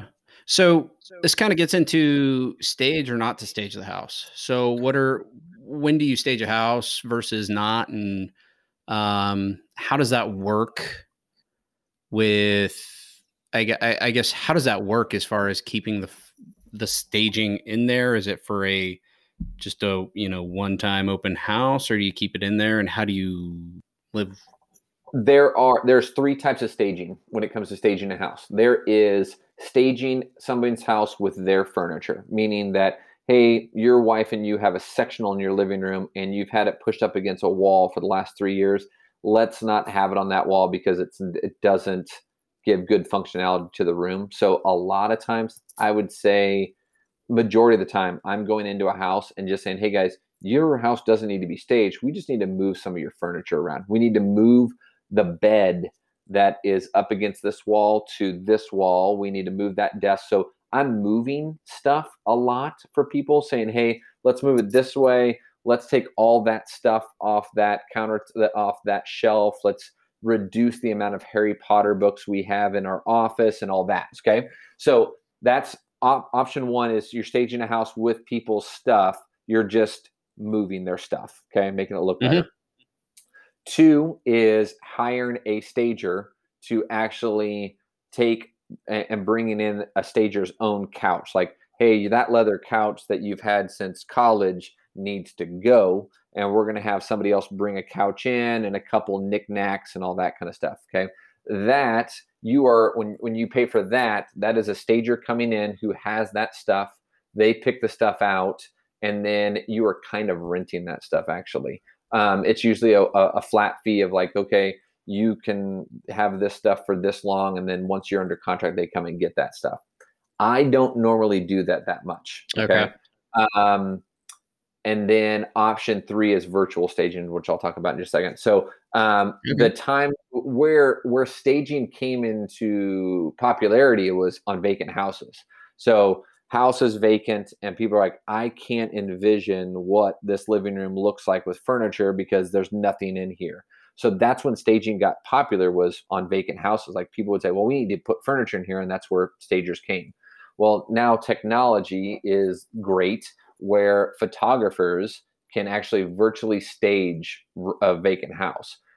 So now, because sometimes I don't like staging a vacant house, because when you add furniture to a room, it sometimes can shrink up a room. I don't wrong, I don't like photographing vacant houses. I'd rather it, like if I have people, I've got some people that live up north right now that are moving to Pennsylvania, that I had said, well, let me photograph it with your stuff in it, but we're not listing it until they move out. So I photographed it occupied, but when we go on the market, it'll be totally vacant. But I'm good as long as I've photographed it occupied. That's where most people shop online, and then they Mm-hmm. go see it in person. But if I have a vacant house now, I'll 100% of the time, if it's a vacant house, I will pay for virtual staging, and it looks awesome. I mean, it doesn't look fake. It doesn't look like, oh my God, that looks like a little box. It looks real. And what Huh. I'll do is I then photograph it. So we photograph it vacant, and then you'll see a picture of the living room vacant, and then you'll see another picture of the living room with furniture in it. So it kind of gives people the feel of what it could look like if you had furniture. So it's That's way awesome. cheaper than staging. I don't ever want to say anything bad about a stager, but staging, having someone bring their furniture in, can be very expensive.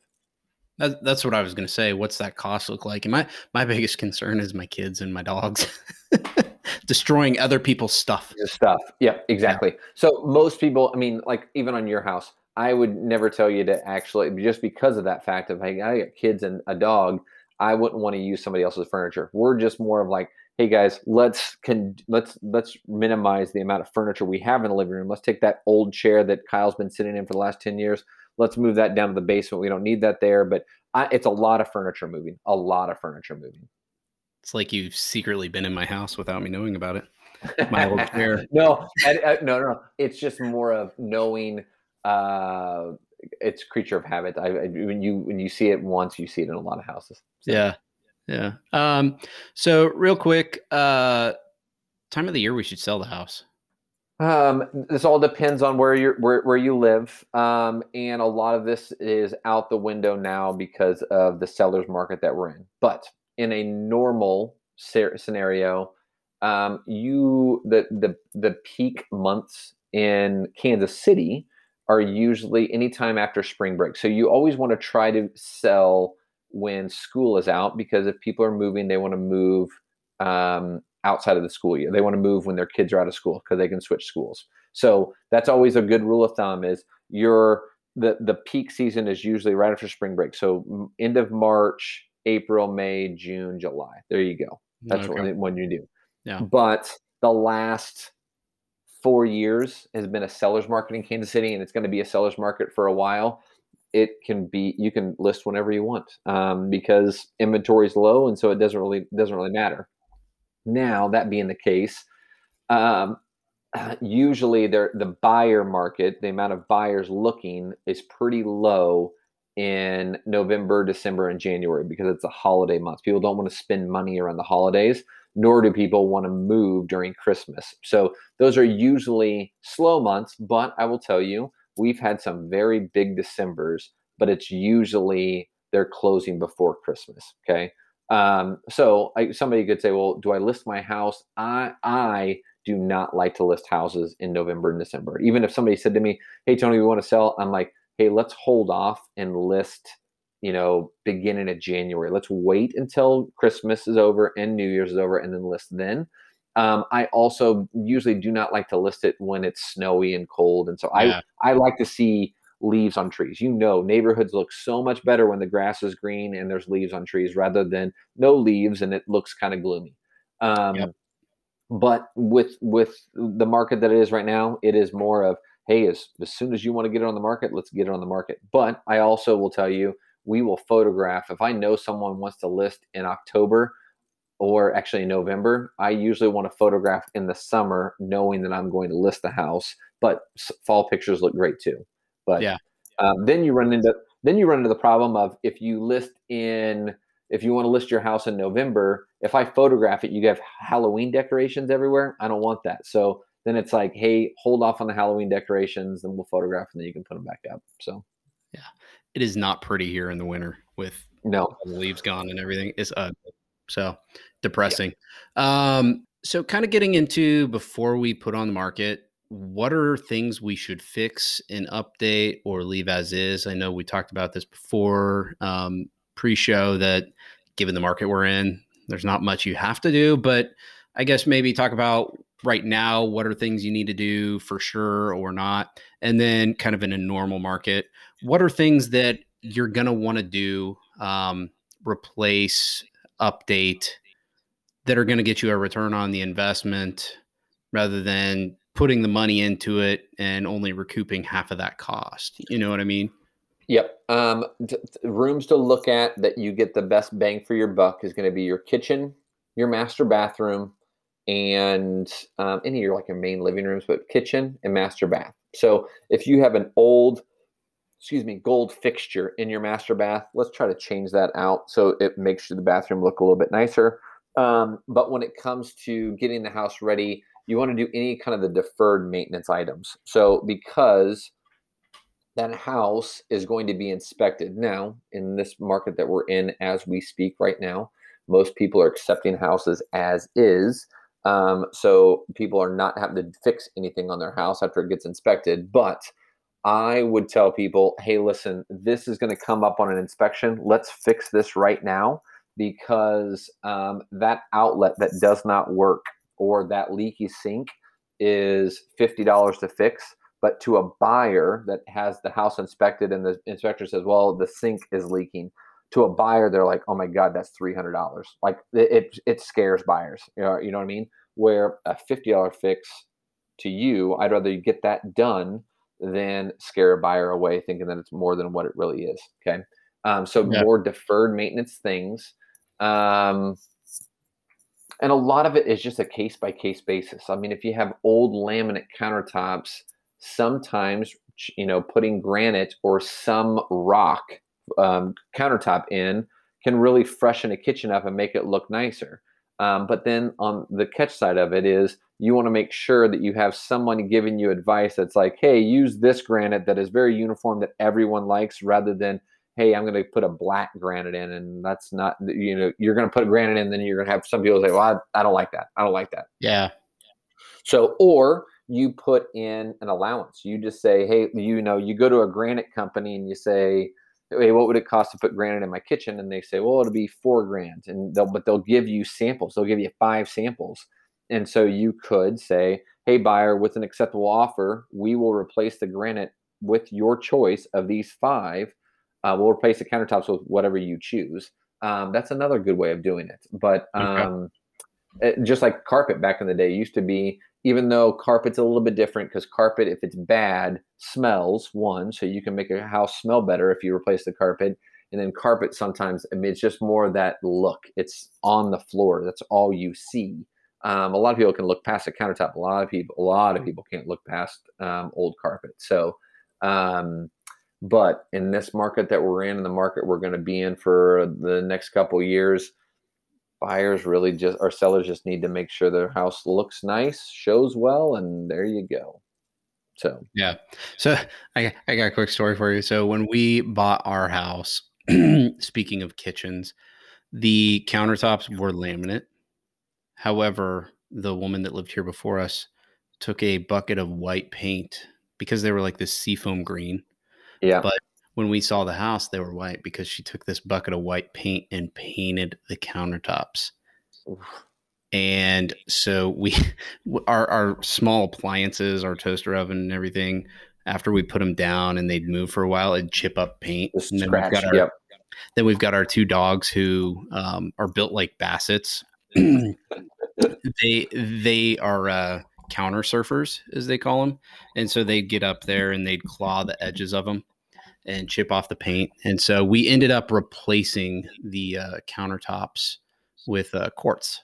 Which looks awesome. Which is, well, quartz is actually more expensive than granite usually.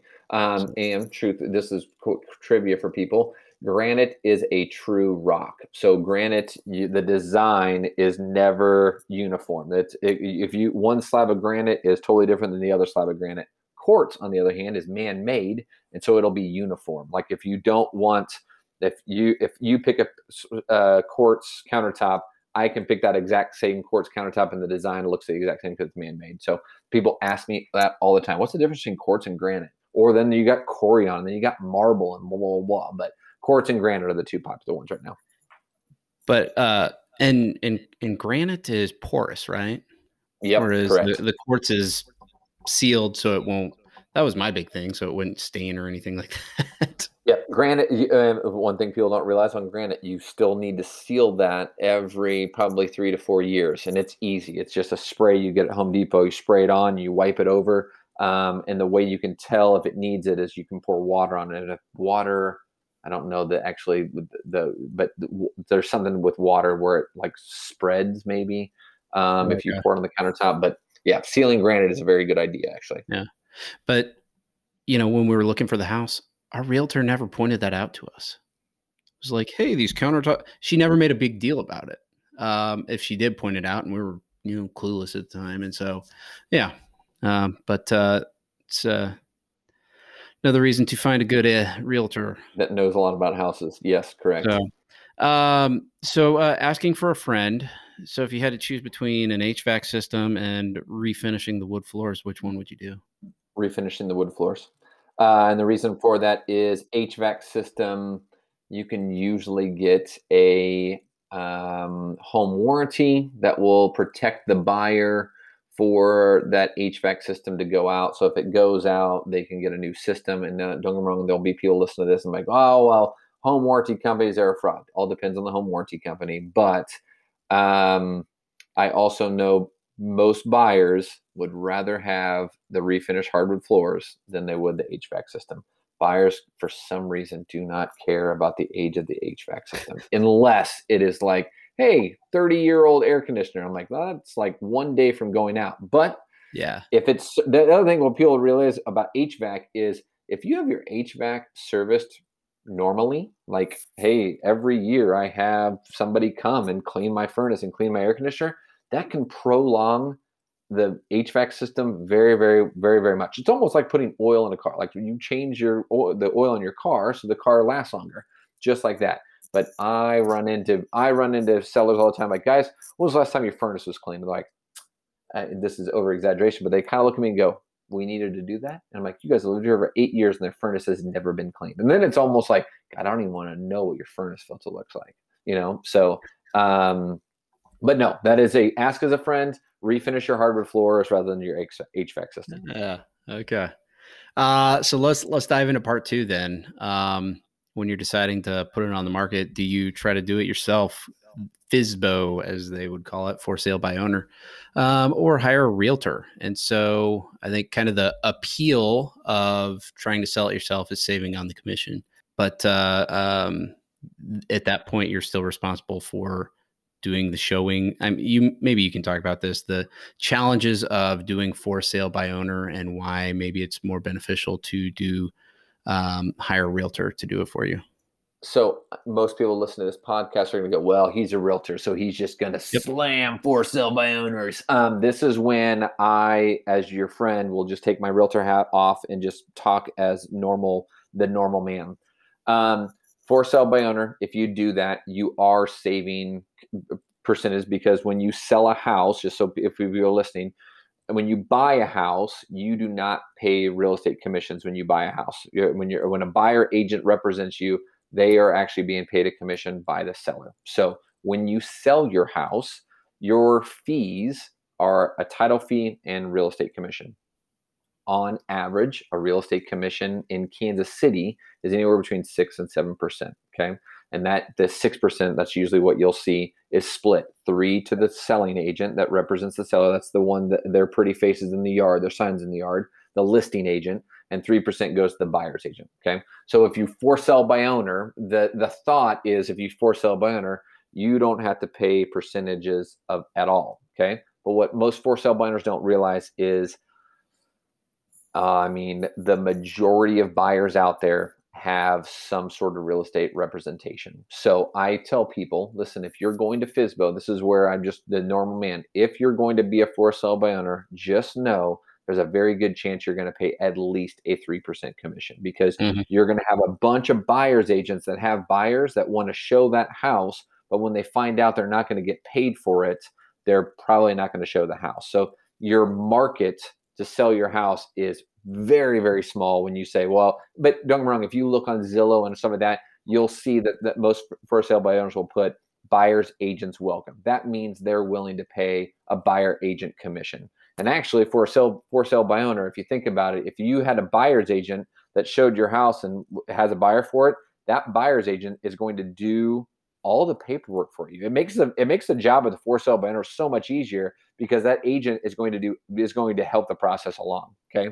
I would also tell them the odds of a for sale by owner selling to a buyer that's unrepresented is very slim. So where they would save the full 6% is very, very rare. And you then have, unless that seller knows what they're doing in the real estate process, or the buyer knows what they're doing, you've got two people, a seller and a buyer, that aren't represented by a real estate agent at all, that have no freaking clue what's going on. I mean, they don't know the process. They don't even know, hey, where do we get the contracts at? So with that. So, but my only for sale by owners, the only thing I always tell them is, with this day and age on marketing, most people shop online for a house. Okay. So they look at houses online, they pick out the ones they want, and then they go look at them.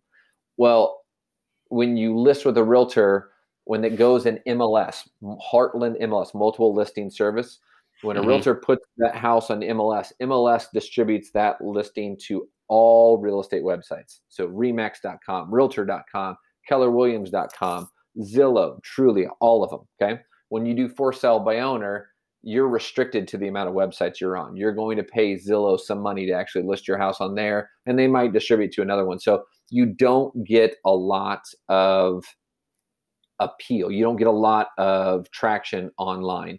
Where I sometimes tell people where for sale by owner might work is where if there's a lot of houses for sale in your neighborhood, you could do a for sale by owner for a couple months, because you'll pick up that traffic. I mean, when someone, hey, I saw this house on MLS, let's go look at it with their realtor, and they're driving through and like, oh, there's a for sale by owner, and then they make that phone call. But the only negative of for sale by owner is maybe not knowing what you're doing, one, and then two is you're not reaching the masses of the market. We'll say that.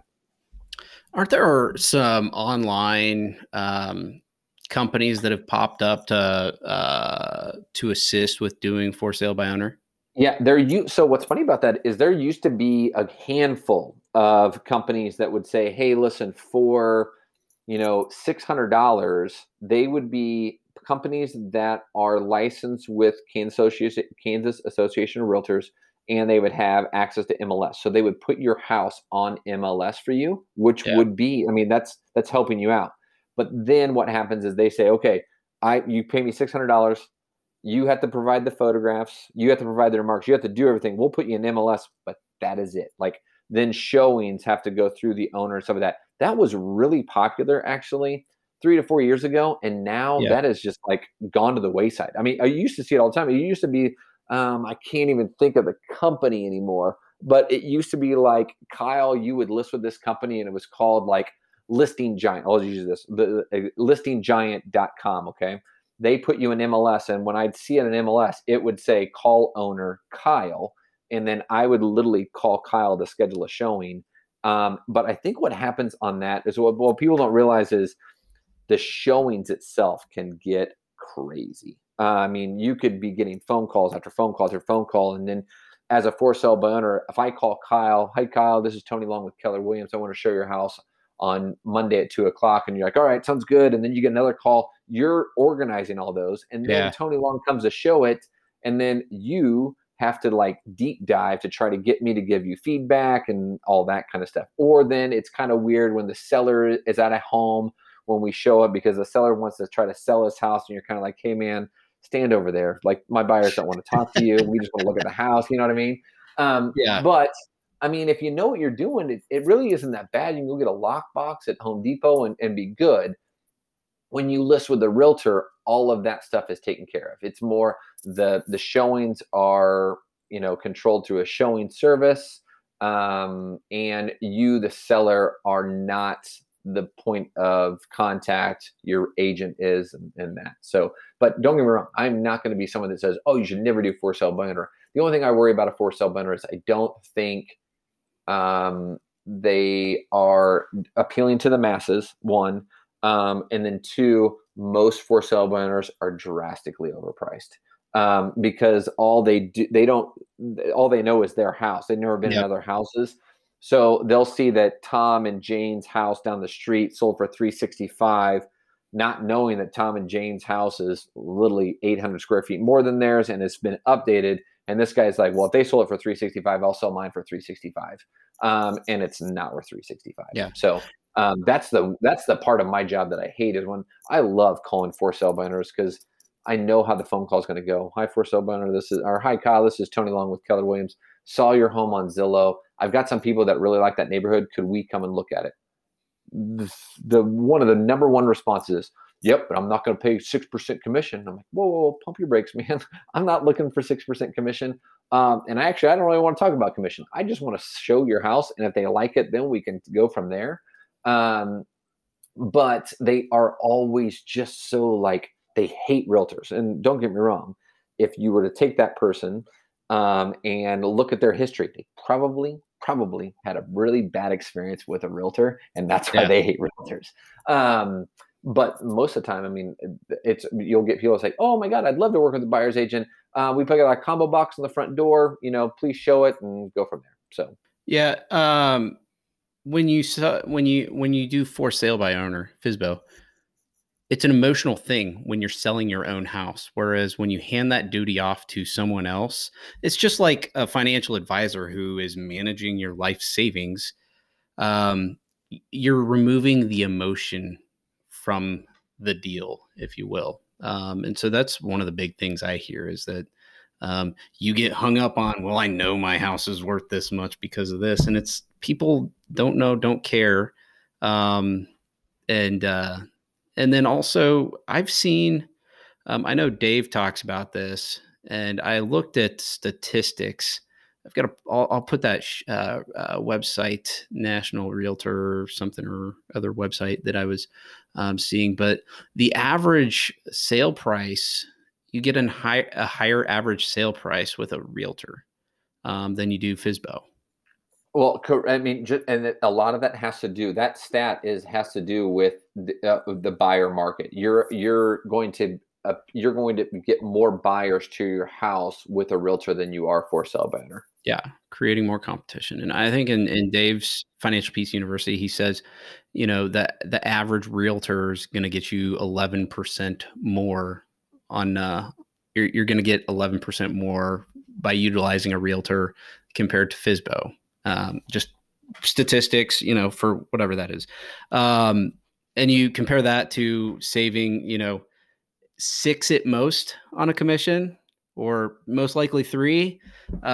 Yeah, it's a full-time job. I mean, you do this as a full-time job, and trying to list your house is it's a big undertaking. And so And don't get me wrong, there's a lot of people that probably look at it right now and say, well, it is listing a house. That's you'll if you talk to any newer agent, a newer agent that, or actually these brokerages, I'm going to talk out loud here. Most brokerages push like, hey, you should be listing houses, listing houses, listing houses, because listing a house is not as much work as showing buyers. So if I'm a buyer's agent, if I'm showing buyers, I am out in the evenings, I'm out on the weekends, I'm driving around, I'm especially in this market, I'm writing multiple offers and losing multiple offers and blah, blah, blah. It's a lot of work.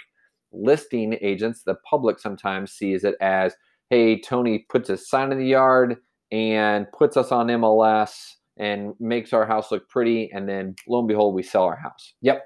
But there's a lot of stuff. Once you go under contract, there's a lot of stuff that we have to do to wrangle to keep the deal together.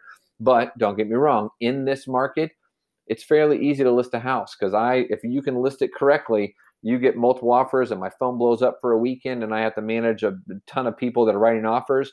But then after that, it's good. I mean, listing houses is probably the way to go. What's funny is you'll have rookies that will say, well, I need to get listings. I'm like, no. I don't want to go off in a tangent, but most rookies need to realize that they don't need to be listing houses. They need to be helping buyers buy houses, because they can create relationships and go from there.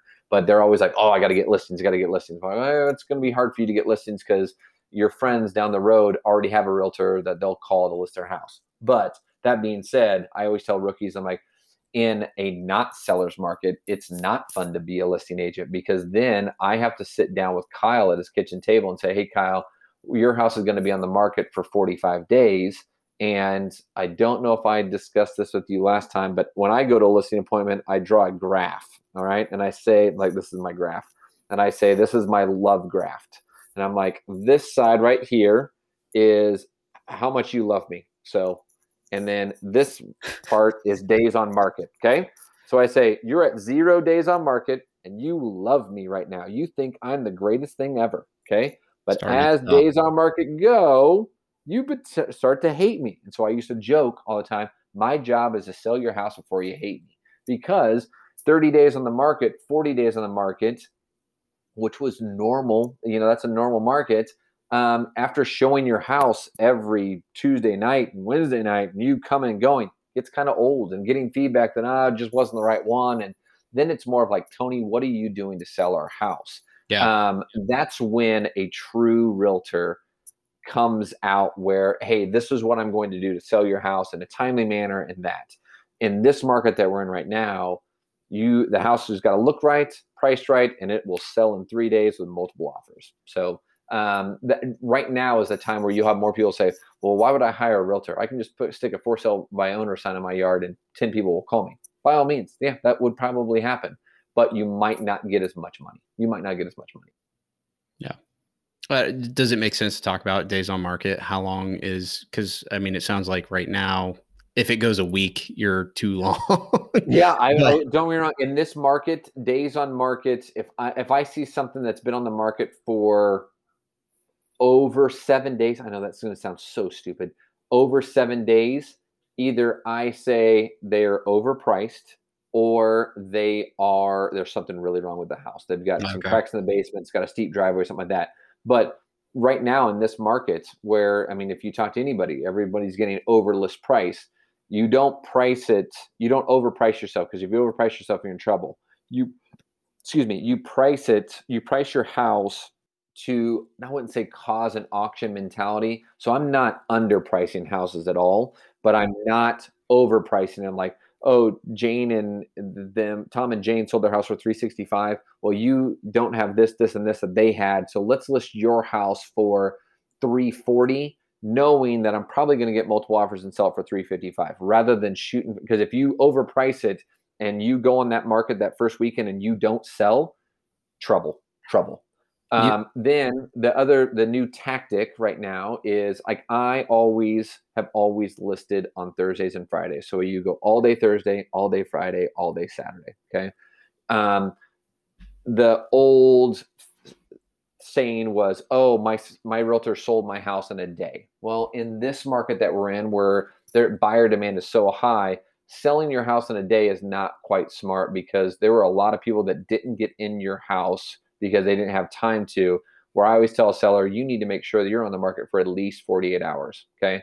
That you're getting enough people of the market into your house and enough offers in rather than listing your house on a Thursday and accepting an offer Thursday night. That's not a smart move, even though the realtor will love it because they sold your house in a day. But one of the new moves is to actually list a house on a Tuesday. Because if you look at most realtors and talk to them, they'll say, well, we list on Thursdays and Fridays because you're having relocation buyers drive in, or, fly in to look at houses and stuff like that. And that's the best time to look at it. But now the new thing is, well, why not list it on Tuesday when all these buyers are literally just waiting around for Thursday and Friday to hit, and all these houses hit on Thursday and Friday? Why not list my house on Tuesday when not that many houses are listed? Great idea. And I like the idea. Because then also Kyle and his wife looked at houses on Saturday. They wrote an offer, lost another house on Sunday, and they're just discouraged. And then next, this house comes on the market on Tuesday, and you're like, that it's the rebound house. You're like, oh my God, look at this, it's a great idea. But this is where, I look at it when I list someone's home, I try to make it as stress-free and as easy as possible. And if I went to Kyle and said, Kyle, I want to put your house, you right now with your 2 kids and your dog, Kyle, I want to put your house on the market on Tuesday. And you're going to go, awesome, man, but we're in the HE double hockey sticks. Am I going to go on a Tuesday? I still got to work. My wife still got to work, blah, blah, blah, blah. And if I wanted to list my house, me knowing the amount of kids I have and I would never want to list my house on a Tuesday because I have no place to go. If I list your house on a Friday, you can take Friday off and you and your wife can go to a hotel or go visit family over the weekend rather than in the middle of the week. But sometimes listing your house in the middle of the week rather than the busy weekend is better. So. Okay. Plan while we're on vacation, maybe? Yeah, no, I ask that, especially right now during the market, because there'll be times that you could have 11 showings in one day. Like if you have 11 showings in one day, you're leaving your house at 9 a.m. and you ain't coming back until 8:30 p.m.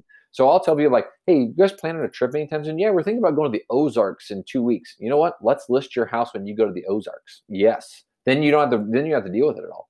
Zero. So. Speaking of the Ozarks, have you ever been to Big Cedar? I have not. Good place. Yeah, check it out. I wanted to go there for Baby Moon once, but now that the kids are getting older, I definitely can tell you we'll be going there soon for sure. We got the COVID special last year. Around this time, we went May 15th, and we're looking at the price now, and it's like double what it was then. I'm like, holy shit. Oh God, yeah. Now because everyone's moving and shaking now. Yeah.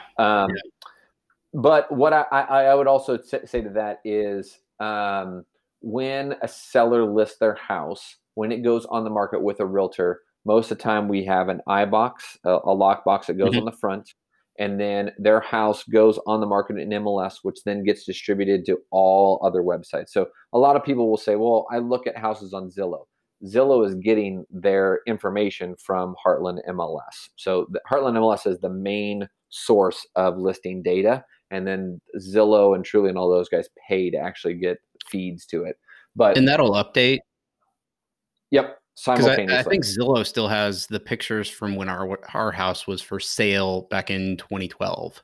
So, but when you put it on, it'll update with the new pictures and everything. Yep, new your old Yeah. photos will go and new photos pop up. And then also Zillow, not to get off on a tangent on Zillow, but Zillow also sometimes doesn't.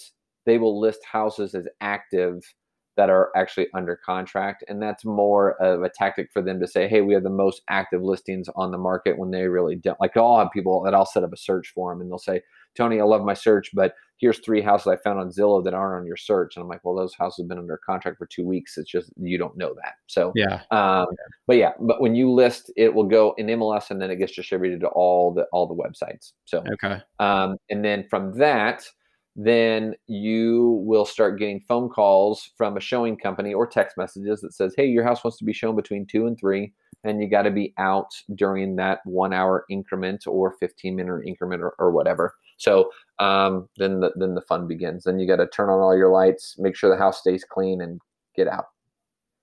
Yeah. Yeah. This selling in a day sounds good to me because the thought of having to clean after our dogs every time, because it's I told you it's an ongoing battle with dog hair. Oh, don't if it was me, I would be telling you, Kyle, you and your family are going to Gray Wolf Lodge, or you're going to go visit family in Wichita. You're going to leave on Friday. I'm going to list your house on. It's going to go live on Friday. We're going to go all day Friday, all day Saturday, and on Saturday, this is really how it works. On Saturday, I call you and say, "Here's what I have. Do we want to set a deadline of Saturday at 8 p.m. that all offers have to be in by then, or do you want to go through Sunday?" By Saturday, all the showings and the amount of offers you have, you usually want to cut it off on Saturday, or you go all day Sunday. So, So going back to your Tuesday, putting it on Tuesday, would I know you said 48 hours is what you want to ideally have, but would you, with that kind of idea in mind of putting it on a Tuesday, would you extend out to Saturday and see how many offers you can get in then, or you think you'll lose some offers, or what? yeah, What is? you'll lose some offers. You if you do Tuesday, you go all day Tuesday, all day Wednesday. The reason that you don't go so many other days is because Kyle Buyer comes and looks at your house on Tuesday, writes you a very aggressive offer, but you're like, yeah, man, we're going to take this all the way out till Saturday. Sounds good. Sounds like a good idea. But you're going to make Kyle mad. Kyle's going to go, well, screw you. Or another house could come up that Kyle's like, yeah, your house isn't that great anymore. I retract my offer. I'm going to this house. So Okay. you don't want to, I mean, the rule is more 2 to 3 days. That's about it. Okay. Okay. So maybe Tuesday to Thursday Yeah. Yeah. Yeah. before Yep. all those houses that typically go Yep. on Friday Correct. go on. Okay. Yep. Good move. Um, so should we talk about marketing plan for the house? I mean, So the things that the realtor is going to do for you as far as photos of the home, tell you what to do, videos, virtual tours, those sorts of things. so virtual tours were very popular during COVID because there was a lot of people that did not want to go into a house. They would rather just watch it from it. So virtual tour, or there's a new kind of, it's not really new, but Matterport viewing. Matterport is where you'd actually see the house floor plan, and then the Matterport camera literally zooms all the way around a room, and then you, the buyer, online can actually click a circle and walk around a room. Like, not like, don't get me wrong, the old virtual tours were like a fishbowl, like Yeah. whoop, whoop, you know what I mean? Like just back and forth. Matterport now, you can truly virtually walk through a house and look on people's, you know, I mean, it's so detailed that you can look on people's shelves and see their books on their Huh. shelves and stuff like that. So very, very cool. But Nice. the marketing of a home, the most important thing is pictures, Pictures. pictures, Okay. pictures, pictures. I mean, what is the most important thing on Match.com? Probably pictures. You know what I mean? Like, so, I mean, when somebody's shopping for a mate, they are looking at pictures.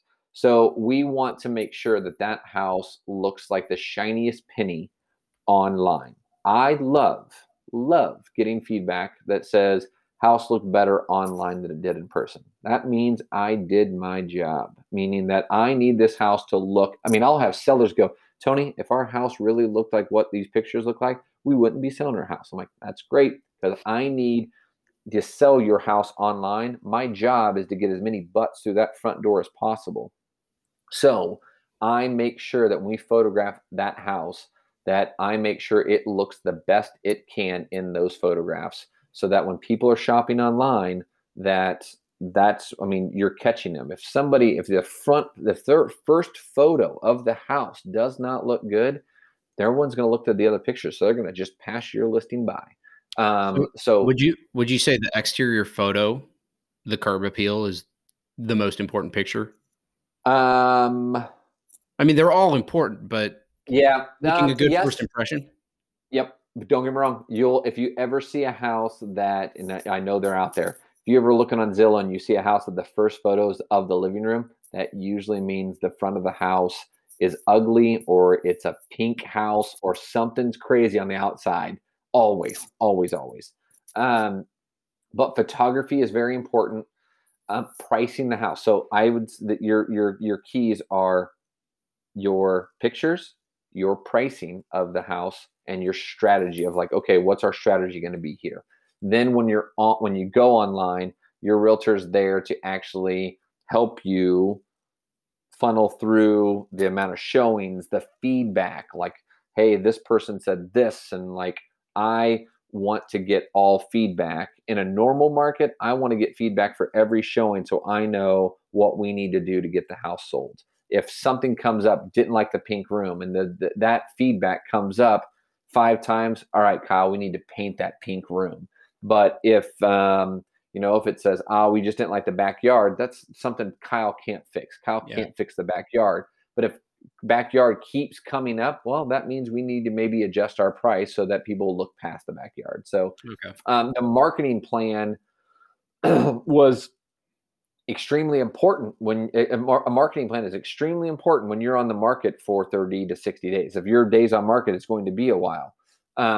Right now, and knowing that the house is going to be on the market for 3 days with multiple offers, it comes down to pictures and trying to get as many people in that door and pricing strategy.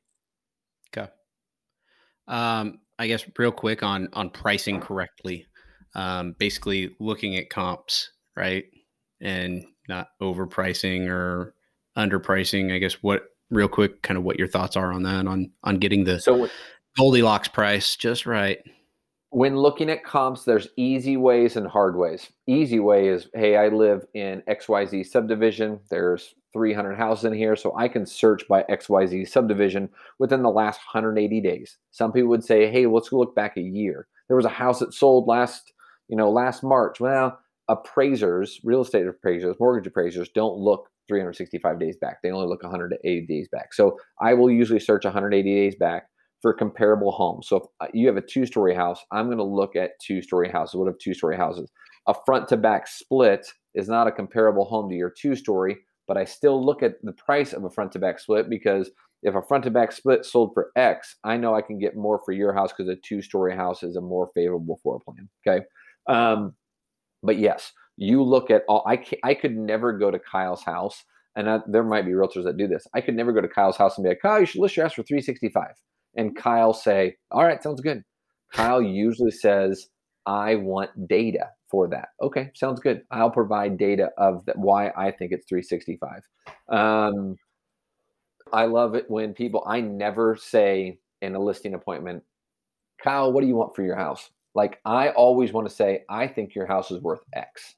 And then I either get Kyle that says, nope, I think my house is worth this. Most of the time I have people say, oh my God, we thought our house was worth less than that. That's great. But you'll have a lot of realtors that go, well, what do you want out of your house? I think that is a cheesy way $1 of million. getting out of. Yeah, exactly. Yeah. But I never, I'll say, hey, I think your house is worth this. What do you think your house is worth? And that's where it comes down to pricing it correctly. Trying to get, and don't get me wrong, I'll have sellers sometimes that are $50,000 away from me. And a lot of those times I know that I don't want to probably list that house, because I know that house is overpriced. And if I listen to them and let them control the situation, I'm going to list that house and it's going to sit on the market, and I'm going to be the bad guy, and it's a lose lose. And I'll tell them that. I'll be like, guys, if I list, or I'll say, you know what? We'll go your way. I like you. We'll go your way. But if your house doesn't sell in 2 weeks, we go my way. And most sellers are like, yes. Most sellers are just like, just entertain me. Let me just try this. You know what I mean? Um, but most of the time it's usually I negotiate back and forth. And I always tell people, I'm like, if I'm a good negotiator, I should be able to negotiate with you on what we should price your house at. I don't fold like a chair, Yeah. which will then show you that I'll negotiate for your best half on the flip side when we get it go under contract. And I'm going to assume that you're basing your opinions off facts where they're basing theirs off of emotion or what they Yep, need or want. correct. Yep, So, I'm strictly going off of what I've seen in the market, what I've seen in other houses, and comps, comparable yeah. homes. Okay. So kind of going into part three here while we're on the market, we've listed it, we're on the market. I think we've kind of talked about, what the Yep. timeline is right now, given the current market. So, I guess, you said 48 hours, you should have multiple offers in this market right now. Um, I don't know how many open houses should we plan on? Basically just be gone for the weekend. Yep, be gone for your weekends. Open houses, that is they're going to the wayside, but don't get me wrong, there's a seller market out there that still likes open houses. I have not done an open house in I don't even know how long. Open houses are a way for realtors to pick up clients. So when your listing agent wants to have your house open, they're doing that in hopes of somebody coming in and saying, "Hey, we're looking for a house and we don't have a realtor." I would love to show you some houses. Okay. Um, My bowl of cards over here. Take yeah, one, please. correct. Or when you go to open house, a lot of realtors will have you sign in. The reason they're Yeah. having you sign in is because they want your information so they can try to call you to show you houses. Um, Open houses can sometimes be good because you can then, I mean, if I've got a seller that says, Tony, I only want to be out of my house for 5 hours. Okay, well, then I'll hold an open house and we'll make it 5 hours and it'll just be a circus. But you'll get a lot of sellers that are like, I don't want an open house because I don't want unqualified buyers walking through walking through and touching my stuff. Yeah. Or the number one thing I hear is, I don't want my looky loo neighbors walking through my house. So a lot of people are not. And what's funny is um, open houses, people see on HGTV that a realtor, we're going to have our open house on Saturday from 1 to 5. Da, da, da, da, and we got 7 offers. That's really not how the Kansas City market works. That's how maybe the California market works, but that's not how the Kansas City market works. But there's nothing wrong with an open house, but especially with COVID now, Especially COVID. Yeah. Yeah. So I guess viewings, yeah, showings. viewings usually start at 9 a.m. They can start as early as 8 a.m. and they go as late as 9 p.m. However, how long the seller wants to approve a showing. Okay. Okay. And then showings can last anywhere between 15 minutes to 1 hour. Sometimes a buyer's agent, can schedule a showing between 2 to 3. They show up at 2 and they're out of the house by 2:15. That's when Ring doorbells come in handy. Ring and Nest doorbells. So if you have kids and a dog and you're like, oh, the showing's between 2 and 3, you can leave your house and you can watch your Ring doorbell and be like, oh, they just got to the house. It's 2:05. And you can see them when they leave. So you're like, oh, we can go back to our house right now. So those, I always say the video doorbells are great because you can actually tell when the buyer's leaving your house so you can go back home rather than driving around for an hour and knowing that nobody's been in your house for 45 minutes. But yeah, showings usually in this market right now are lasting anywhere between a day to 48 hours to 3 days. Um, and they're throughout the day. There's times that you can have it's packed house where there's a ton of showings going on. Yeah. And this, you probably answered this with everything, but so with the dogs and kids in the current environment, it's probably, just take that weekend vacation, board the dogs or take them to grandma and grandpa's. Yep, board the dogs, or if you're okay with putting the dogs in the back of the Explorer, you take them with you. You know what I Yeah. mean? But yeah, boarding the dogs is actually a good idea. Don't get me wrong. There'll be a lot of times that sellers will put dogs in kennels down in the storage room. Perfectly fine with that. If you're okay with doing that, you just want to make sure that your dog. I mean, there's that type of dog that if somebody's in the house, they'll bark the Yeah. entire time. You don't want that going on because that'll take someone's mindset off the house. But there's been plenty of houses I've looked at that you go downstairs in the basement, there's a note that says, hey, Cujo is in a kennel in there, very nice dog, and you open the storage room door and there he is just chilling there like, oh my God, come pet me. Um, Now, dogs are funny, but cats, you can't really take cats with you. Yeah. So every house I've ever had that listed that has a cat, the cat usually goes and hides. But my thought on cats is I'm a cat lover. I would prefer a cat over a dog. Now, most people are going to cringe when I say that, but dogs can tear the he double hockey sticks out of a house. Oh yeah. But what's funny is you could walk into a house with 5 dogs and people are like, oh, this is cool. You walk into a house that has one cat and be like, oh my God, they got a cat. Oh my God, they got a cat. Oh, Crazy cat people. how many people are allergic to cats when really they're not, and all that. But cat, you just got to let that thing just kind of roam, I guess. So funny story. The woman that lived here before us, she had a cat. Abby was her name, and she cut out squares in a couple of the doors throughout the house for Abby so she could go use her litter box. We've got one in our storage room, one in our bedroom. Uh, yeah, we thought it was cute when we were buying the house. Now we're like, why the hell did we do this? I have So a joke because those cat doors are really, really small usually. I have a joke when I'm showing houses to kind of just mess around with buyers. They'll be like, oh my God, what is that? I'm like, it's like a ferret door. And they're like, what? I was like, a ferret? And they're like, what? I'm like, these people probably have a ferret. And they're like, are you serious? I'm like, no, it's for a cat. And they're like, oh, okay, but it's hilarious. I'll be like, oh, it's a ferret door. And they're like, what? And I'm like, they have a ferret somewhere in this house. They're like, oh my God. So yeah. is that a common thing? People to cut holes in their doors for the cats? Yep, yep. Or they have like little tunnels that the cats can go down, or yeah. Oh, okay. Um, all right. So we're on the market, sorting through the offers. What are you looking for? Are you taking the highest offer or the cash offer? That's a good one. I'm gonna make this, that's a conversation all on itself. We'll make this as short as possible. There are now in this market right now, when you're a seller and you get multiple offers, you're going to have a plethora of stuff. You're going to have price. You're going to have a letter from the buyer that says, hi, I'm Kyle, and I went to K-State, and all that kind of stuff. Okay. Which, don't get me wrong, there's nothing wrong with the letter. I think the letter is a good idea. We did it. Okay.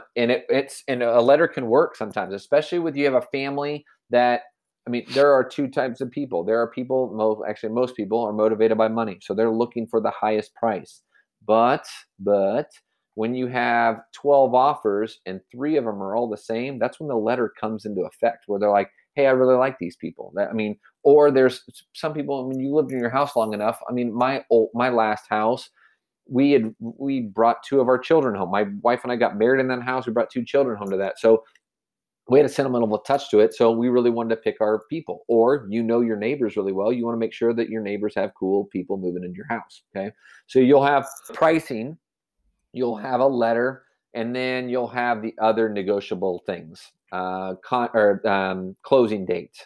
You'll have financing. Are they an FHA buyer? Are they a conventional buyer? All that. You'll have then inspections. Are they going to have inspections? Are they going to accept the house as is? All that. When it comes to price now, you'll have escalatory clauses. That means they're offering you a certain amount, a number, but their offer escalates by a certain amount over your highest offer up to a max. Okay. And I explain that sometimes and people are like, what? I'm like, it's eBay pricing. You have your house listed for 300,000. Okay. A buyer comes in and writes an offer for 305. So they're just $5,000 over, but they write an escalatory clause of $1,000 up to 315.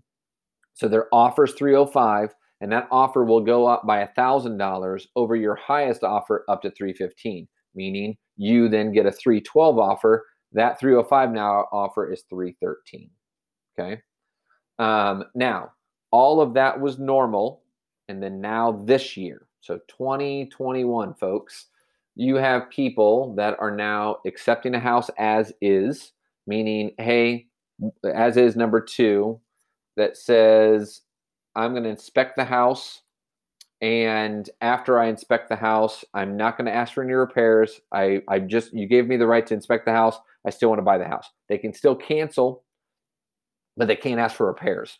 Or the new thing as of about a month ago, buyers are waiving their right to do inspections completely. And people that are listening to this are going to go, oh my God, that's insane. Yep. But when there are 13 offers, you're trying to appeal like, hey, we might not be the highest, but we won't have inspections. I personally think that is crazy for a buyer to be making their largest investment of their life and not knowing what they're just getting themselves into. But that is something that's going on. Also, the number one question that comes up to me now is house gets listed for 300,000, it sells for 360, and you get the people are like, how's the house appraising for that? I mean, the mortgage company's got to appraise the house. Well, now you have buyers. Most buyers are now waiving the appraisal, saying, hey, listen, if it doesn't appraise for 360 and it appraises at 350, we will make up the extra $10,000. In a normal market, buyer and seller would renegotiate if the appraisal came in low. Not anymore. Buyer is saying, hey, listen, I'll make up the difference. Or what will happen is some buyers are waiving their appraisal up to a certain amount, saying the buyer will say, listen, if the appraisal comes in low, we'll cover up to X amount of money. And then seller, you make up the rest. But let's make this clear. A lot of appraisals are coming in at value because the appraisers know what the demand is right now. Yeah. And you've got listing agents that are saying, hey, I know that we sold this for $52,000 over list price, but we had 13 offers and here is my list of all the offers we got. So crazy times, Kyle. Great time to sell a house. I want to make sure that is clear on this. It is a great time to sell a house. It is a not so great time to buy a house. So, and I'm telling that to sellers right now. Like, hey, listen, you're going to make a lot of money when we sell your house, but you're going to pay a lot of money on the next house. And I had a guy 2 weeks ago, and this is my going joke right now, that said, well, dude, if I'm selling my house for $55,000 over list, but you're telling me I'm going to use all that money because I'm going to spend $55,000 over list on my next buy, how do I make it in real estate? I said, you sell in Kansas City and you move to Wichita. That's how you make it in real estate. Because Wichita is still a hot market, but their price per square footage is a lot less than what Kansas City is. But I use that all the time. Like, well, to make it in real estate, you sell in Kansas City and you move to Wichita is what you do. Yeah. But also when it comes to selling a house right now, I've kind of talked to you about this. Kyle says, man, I want to sell my house because I'm going to sell it for so much money, but I have no idea where I'm going to go. And you don't want to list your house knowing that it's going to sell in a weekend, because then you and your wife are like, oh, where do we go? You're going to be homeless. So most times now you have sellers that are pre-photographing. I'm pre-photographing people's houses, saying, hey, let's photograph your house. Let's get it ready for the market, but we're not going to do anything with it until you find the next house. Once you find the next house and we secure the next house, then I list your house the next week and it goes on the market. So that's a lot. A lot of hesitation right now for sellers are saying, man, I want to sell a house, but I have no place to go. And so then it's more of, I always tell them, like, you need to talk to a realtor that knows what they're doing, that says, okay, guys, we can list your house, but let's find the next house first. And there's strategies, but there's lots of strategies behind finding the next house and then selling your house, rather than selling your house and being like, oh, I'm going to have to go stay in an extended stay for 3 months. You know what I mean? That's a totally different subject, or a different time to talk about those different strategies. But that's what people are doing now. Is most people, I mean, I've got a good 18 people, their houses photographed. I've got people that I photographed their house in August of 2020 right now. Okay.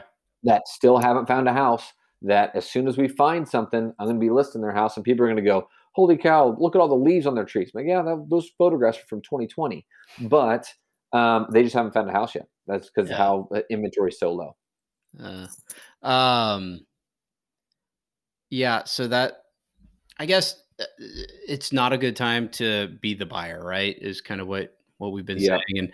But it's better to be a seller and buyer when you're selling and also buying, because you're kind of riding the wave up rather than just being the buyer. First time Correct. buyer, And then, right? yep. Also, when you're a sell buyer right now, it is a bad time to be a first time home buyer, but it's not a bad time to be a sell buyer, because most of the time, if Kyle and his wife are selling their house right now, your next house, I wouldn't say is going to be your forever house, but it's going to be a long-term house. Okay. Yep. So, and don't get me wrong, you've lived in your house a good while now too, but you're going to bank on, and I will tell buyers right now, you're going to overpay on every house you find right now. You are. But so if you're going to overpay for a house, let's do two things. Let's make sure we love this house and it checks all of our boxes or most of our boxes. And then let's also make sure that it's a long-term house. Let's make sure that the boys go to high school in this house, because if you live in a house for 8 or more years, yeah, the market might go down, but it's going to come back up. You're gonna sell in a different time. But most people that are selling and buying right now they're buying their 10, 12, 15-year house. You know what I Yeah. mean? They're not buying a 3 to 5 year house. So, yep, they're banking on their house. They're overpaying on the house they're buying, but that house they're overbuying for pretty much checks all their boxes. Kyle's going to finally get his 3-car garage. He's going to finally get everything that he wanted that he didn't have in his last house. So that will leave him in that house for a long period of time. Yeah. Yeah. And we talked about this before. A lot of people are like, oh, is this a housing bubble? And this is just the new price, right? Yeah. It's because of the supply, the demand is there, the supply is not. So, do you really see the market going down, maybe slowing down once supply catches up? But you said, it's going to be a few years before that happens, right? Yeah. For this market to cool down, two things have to happen. Or not two things, one of two things has to happen. The demand has to slow down. And for demand to slow down, interest rates have to go up. Okay. So that's probably going to happen. Interest rates going up is probably going to happen before supply increases. Or option two is supply increases. So then you have supply meeting the demand that's coming in.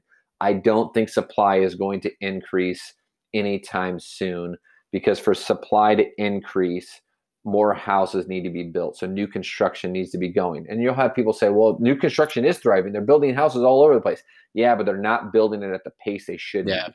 And the reason they're not building at the pace they should be is because material costs, because of COVID, the cost of sheetrock, the cost of lumber is so much higher that builders can't build the amount of houses they want to because material costs and material shortages. So supply is not going to be increasing anytime soon. But what I could see happening is interest rates going up. And what's crazy about interest rates going up is we have been in the 2s and 3% interest rates for a very, very long time. Long enough time that people are getting so used to it that are like, oh, this is normal. And then next you know, interest rates go to 4.5 and people freak out like, oh my God, they're at 4.5. Like, well, I'm not buying a house anymore. When 4.5 is still a really good rate, but it's just not 2 to 3.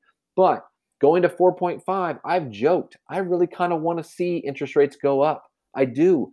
My buyer market, my buyers aren't interest rate buyers. They're not buying because of an interest rate. They're buying because they need more square footage. They need a bigger house. So if interest rates go up, that sucks. We're going to have to spend a little bit more monthly, but they can afford it. But when interest rates go up, that gets a lot of these looky-loo buyers that are only buying because interest rates are low off, which Yeah. will then maybe slow the demand a little bit. So, Okay. Gotcha. You kind of hit on it just a second ago about being you call them buy sellers or sell no, buyer? you brought up the phrase, and I kind of like that phrase. The sell buyers, Sell buyers. the Okay. buyers that are selling and buying. Actually, they're So, selling their house and they're buying another one. so kind of doing two things at once.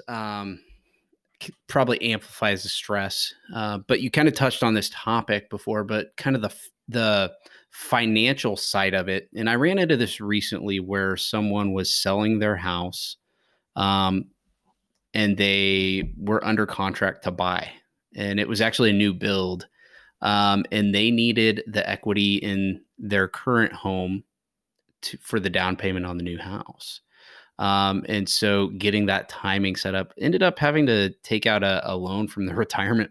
But maybe talk about how you navigate the selling your house. I mean, you kind of already did Well, nope. I know where you're going. This is a good question. So this is how you do that. It's a strategic move.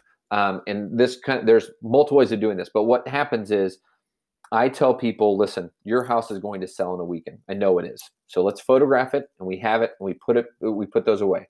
Your stress of selling your house is off. I don't want you to stress about that. I want you to stress about buying the next house. Okay. But don't get me wrong, Kyle's going to say, well, dude, I need my equity from that house to buy this next house. Okay. True. You need a pre-approval letter that says you're not contingent upon your old house selling. What people don't realize is Kyle probably has the funds to actually buy the next house without the funds from the old house. Okay. And the reason I say that is you don't have the funds to put 20% down, but you have the funds to put 5% down on the new house. Okay. Now, I'm not saying that you would want to do that. Okay. So I tell Kyle, like, Kyle, we're going to find the next house. Okay. And we're sitting right now in April. Okay. We're going to find the next house you want to buy. And we're going to set a closing date of June 15th. Okay. And you're going to say, okay, I lock in that house with you on Sunday. I turn around and list your house the next Thursday. Okay. And then you have multiple offers on your house. And most of the offers you get, the closing date is blank because the buyer says, hey, you can pick whatever closing date you want. We'll close whenever you want. So then what you do is say, I want a closing date of June 15th. So then you're closing on old house and new house on June 15th. You're rolling your funds over to that new house. Now you are going to say, well, dude, how do I move in that many days?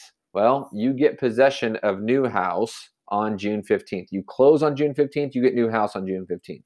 You close on old house on June 15th, but you don't get possession of that house until June 17th. So that gives you 2 to 3 days to get moved out of old house into new house. Okay. Now you're saying that sounds awesome, but what happens if it doesn't work out that way? Okay. Most of the time it does, but if it doesn't, let's just say that you're going to close on new house June 15th. You don't close on old house until June 30th or whatever. I don't even know if there's 30 days in June. Okay. But so what you do on there is you buy new house and you put 5% down. Okay. And then when old house closes and you have all this money that came from old house, you then go to your mortgage company and you say you want to recast your loan. And I don't know if Taylor and Jen talked about that on your podcast last time, but recasting a loan is not a refinance. You are literally going back to the mortgage company and saying, hey, listen, I now have 20%. I now have 30% to put down on this house, and they restructure your loan. Okay. Okay. We talked about a bridge loan. Yeah. Bridge loan is one of the, bridge loan is actually, you're still getting a loan out, but recasting is actually, you're still locked in your interest rate. And that's the best way to do it. The other option is Kyle. Then the option 3 is Kyle says, dude, I don't even have 5%. And then this is when I need you to cover your earmuffs, Kyle. I say, well, do you have a 401k? Do you have a savings account? Do you have money saved? Yes, I do. Okay. Well, if you want to do this and not be stressed, why don't we pull some money out of I always say this, and I promise you this. I always say, let's talk to our financial advisor first. Let's talk to him about, are there any penalties in pulling from my 401k? Because don't get me wrong, some of these 401ks, you can pull money from it. And as long as you put the money back in within an X amount of days, you don't get penalized. And I can usually look at Kyle and say, Kyle, I need you to pull from your 401k, but within 15 days, you're going to replenish that because we're going to sell your old house. So, but I always preface it of like, hey, let's talk to our financial advisor about maybe taking some money and using that as down payment. And then to make sure you tell your financial advisor, I'm going to replenish that money after I sell my old house. But the financial advisor usually says, well, when is that going to close? When are you going to have that check? So, yeah. And typically your advisor is not going to, that's not going to be factored into your management fee that when you're dealing with like a 401k, because they're technically, in most cases, not managing that. It's just under advisement. So, also, I will also tell people, I know this sounds stupid, and you'll have some people say, I'm not going to do that. But sometimes I'll say, can we get a gift from mom and dad? Especially, hey, can you get a gift from mom and dad that, hey, mom and dad, I need a gift letter from you, gift us this money, and in 3 weeks, I'm going to give you that money back. That happens a lot too. Yeah. Because they got equity. They got a lot of equity sitting in that old house. It's just about the timing of when they're going to get that equity. Yeah, I ran into an issue a couple months ago about the gifting of money and that it could not be construed as a loan because if it was considered that by the lending company, I think it was a bank. They said that it'd be considered, 100% financed if you are considering that as a loan. So it's got to be considered a gift. So they had to sign a disclosure saying this is a gift and not a Yep. loan. So Gift letters are great. The other thing I've seen is this has not happened with any of my clients yet, but a lot of first-time home buyers right now are learning that they're losing to cash offers. yeah, So there's a lot of cash offers out there, and you'll run into financial guys that are like, I got, dad over here that just took out his entire Roth IRA and gave it to his son so his son could buy a house cash. Like, it is nuts. There are people asking mom and dad to pretty much, hey, can you buy? Mom and dad are pretty much doing the loan for them yeah, because cash offers are, and don't get me wrong, cash is not king. We always say, well, are you always going to go with the cash even though it's not the highest offer? No, I'm not, because a 20% down buyer is offering 20,000 over that cash deal, I'm going with that finance deal, because most finance deals do not fall apart right now because most mortgage companies are pretty strict on their underwriting. yeah, So, no. Close it out here. Part 4, under contract. How do we not screw it up? under contract, just like when you buy, a contract is usually contingent upon inspection, appraisal, and financing. So if one of those 3 deals goes south, the buyer can cancel unless they waive their inspection. They can't cancel their inspection. If they waive their appraisal, they can't do that. But if they lose their financing, the deal can still go south. So to keep the deal together, we just need to make sure that buyer can stay financing. But what you really need to do is up front, need to make sure that we're going under contract with a buyer that will be able to perform. One, and then 2, make sure that we have a somewhat clean house that's not going to fall apart after inspections, and a house that's going to appraise out at value. So it actually is fairly easy as long as agent stays on top of everything and makes sure the process goes smoothly. A lot of times it comes down to the buyer's financing. Oh, we need to extend by. So that's why an agent, lenders probably hate my assistant, because we're calling the lender, hey, everything good with this? Have we ordered appraisal? I'm doing it for my seller. I'm making sure that we know what's going on, because I'd rather know if there's going to be a bump in the road 2 weeks in advance, so I can say, hey, Kyle, there could be a bump in the road on this, rather than calling Kyle back, hey, man, we had a bump in the road. And Kyle's like, what the hell? Why do we not know about this? So a lot of it has to do with your agent calling, checking in with the lender, making sure everyone stays on task, number one. Also, just making sure that communication is always going so that nothing gets dropped. But it's actually once you're through inspections, a deal's pretty much smooth sailing. Okay, awesome. Any last things you'd like to add? No, I think I added it earlier. People look at numbers right now and say, "Oh my God, I want to sell a house. I want to sell my house. I want to sell my house." But what happens is then I sit down with them and say, "Okay, this is what it looks like to buy a house right now," and they're like, "Ooh!" Like, don't get me wrong, the people that are relocating out of Kansas City, depending on what market they're going to, those are the guys that are in really good shape, because they're like, hey, I'm going to sell in a hot market. But usually if it's hot in Kansas City, it's going to be a hot market in Orlando. It's going to be a hot market in Dallas. But things are selling for, a lot of money. There are some crazy offers. I listed a front to back split in Shawnee this last weekend I listed it for 310,000, and we sold it for 365, $55,000 over a list. Awesome. And all numbers say that this house is not worth that. All numbers say that this is a 325, 330 house, maybe. But the demand is so nuts right now, that if you can sell your house right now, do it. But what happens is then Tony shows up and says, "Guys, I'm going to sell your house for top dollar, but where are we going to go?" Yep. And then the brakes kind of get put down. But don't remember, I mean, I have lots of people that are looking that are going to sell their house, but we got to find a house first. Yeah. Smartly. Yeah. What's the most absurd deal that you've seen go through lately? Did I say that earlier? I had a $775,000 house that I showed a buyer 3 weeks ago. We offered $865 for that house, and we lost to an $893. Yeah. House was listed for $775,000, and it sold for $893.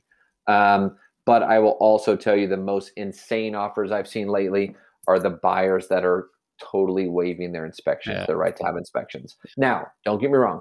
Some of these houses have been pre-inspected, so not bad. You could look at like a seller could have their house pre-inspected to make sure they know what's going on with the house. That would be, if I have a pre-inspection report and I can look at and have some sort of inspection, I could maybe advise a buyer to waive their inspections. But man, that's crazy talk. That's the biggest investment of their life, and they're literally going in not knowing what the sewer line looks like. They don't know what, like it just, I don't know, kind of scary there. And then also waiving the appraisal is kind of insane, because then you got to think that if the appraisal comes in 40,000 under the purchase price, that buyer has to come up with $40,000. The next question is, buyer, do you have $40,000 extra? That's on top of their down payment. That's not included their down payment. So a lot of times you have people waiving their appraisal contingency, but they don't have the money. So then, but let me go back, and I'm representing Kyle as the seller. If I'm representing you and I'm listing your house and I have someone that says, "Hey, we waived the appraisal contingency," I can protect us and say, "I want to see proof of funds. I want to see how much money you have in your bank account, so that if this does not appraise for 40,000, you're not walking out on us, and you can afford the $40,000 underage." So, okay, underage. I don't even know if that's a word. So, I guess real quick, costs associated with selling the house. We've talked about realtor commissions. Typically, you're looking at 6%. It's going to be on the seller's end usually. yep. One question I get is capital gains, and you might know specifics, but $250,000 of appreciation for a single, $500,000 for a married couple filing jointly, that you get above your purchase price, and that in addition to increase in basis from improvement when you bought the yep. house. Now, the only thing on capital gains, what people don't realize, and I'm not savvy enough on capital gains, that's always an accountant question, I always say. But capital gains, there's always a time frame. Like if you lived in the house for 2 years and you made X amount of dollars, you're going to get capital gains. But if you made $250,000 on a house you lived in for 20 years, you don't get capital gains on that because you lived in the house long enough. So there's a time frame on capital gains. Yeah.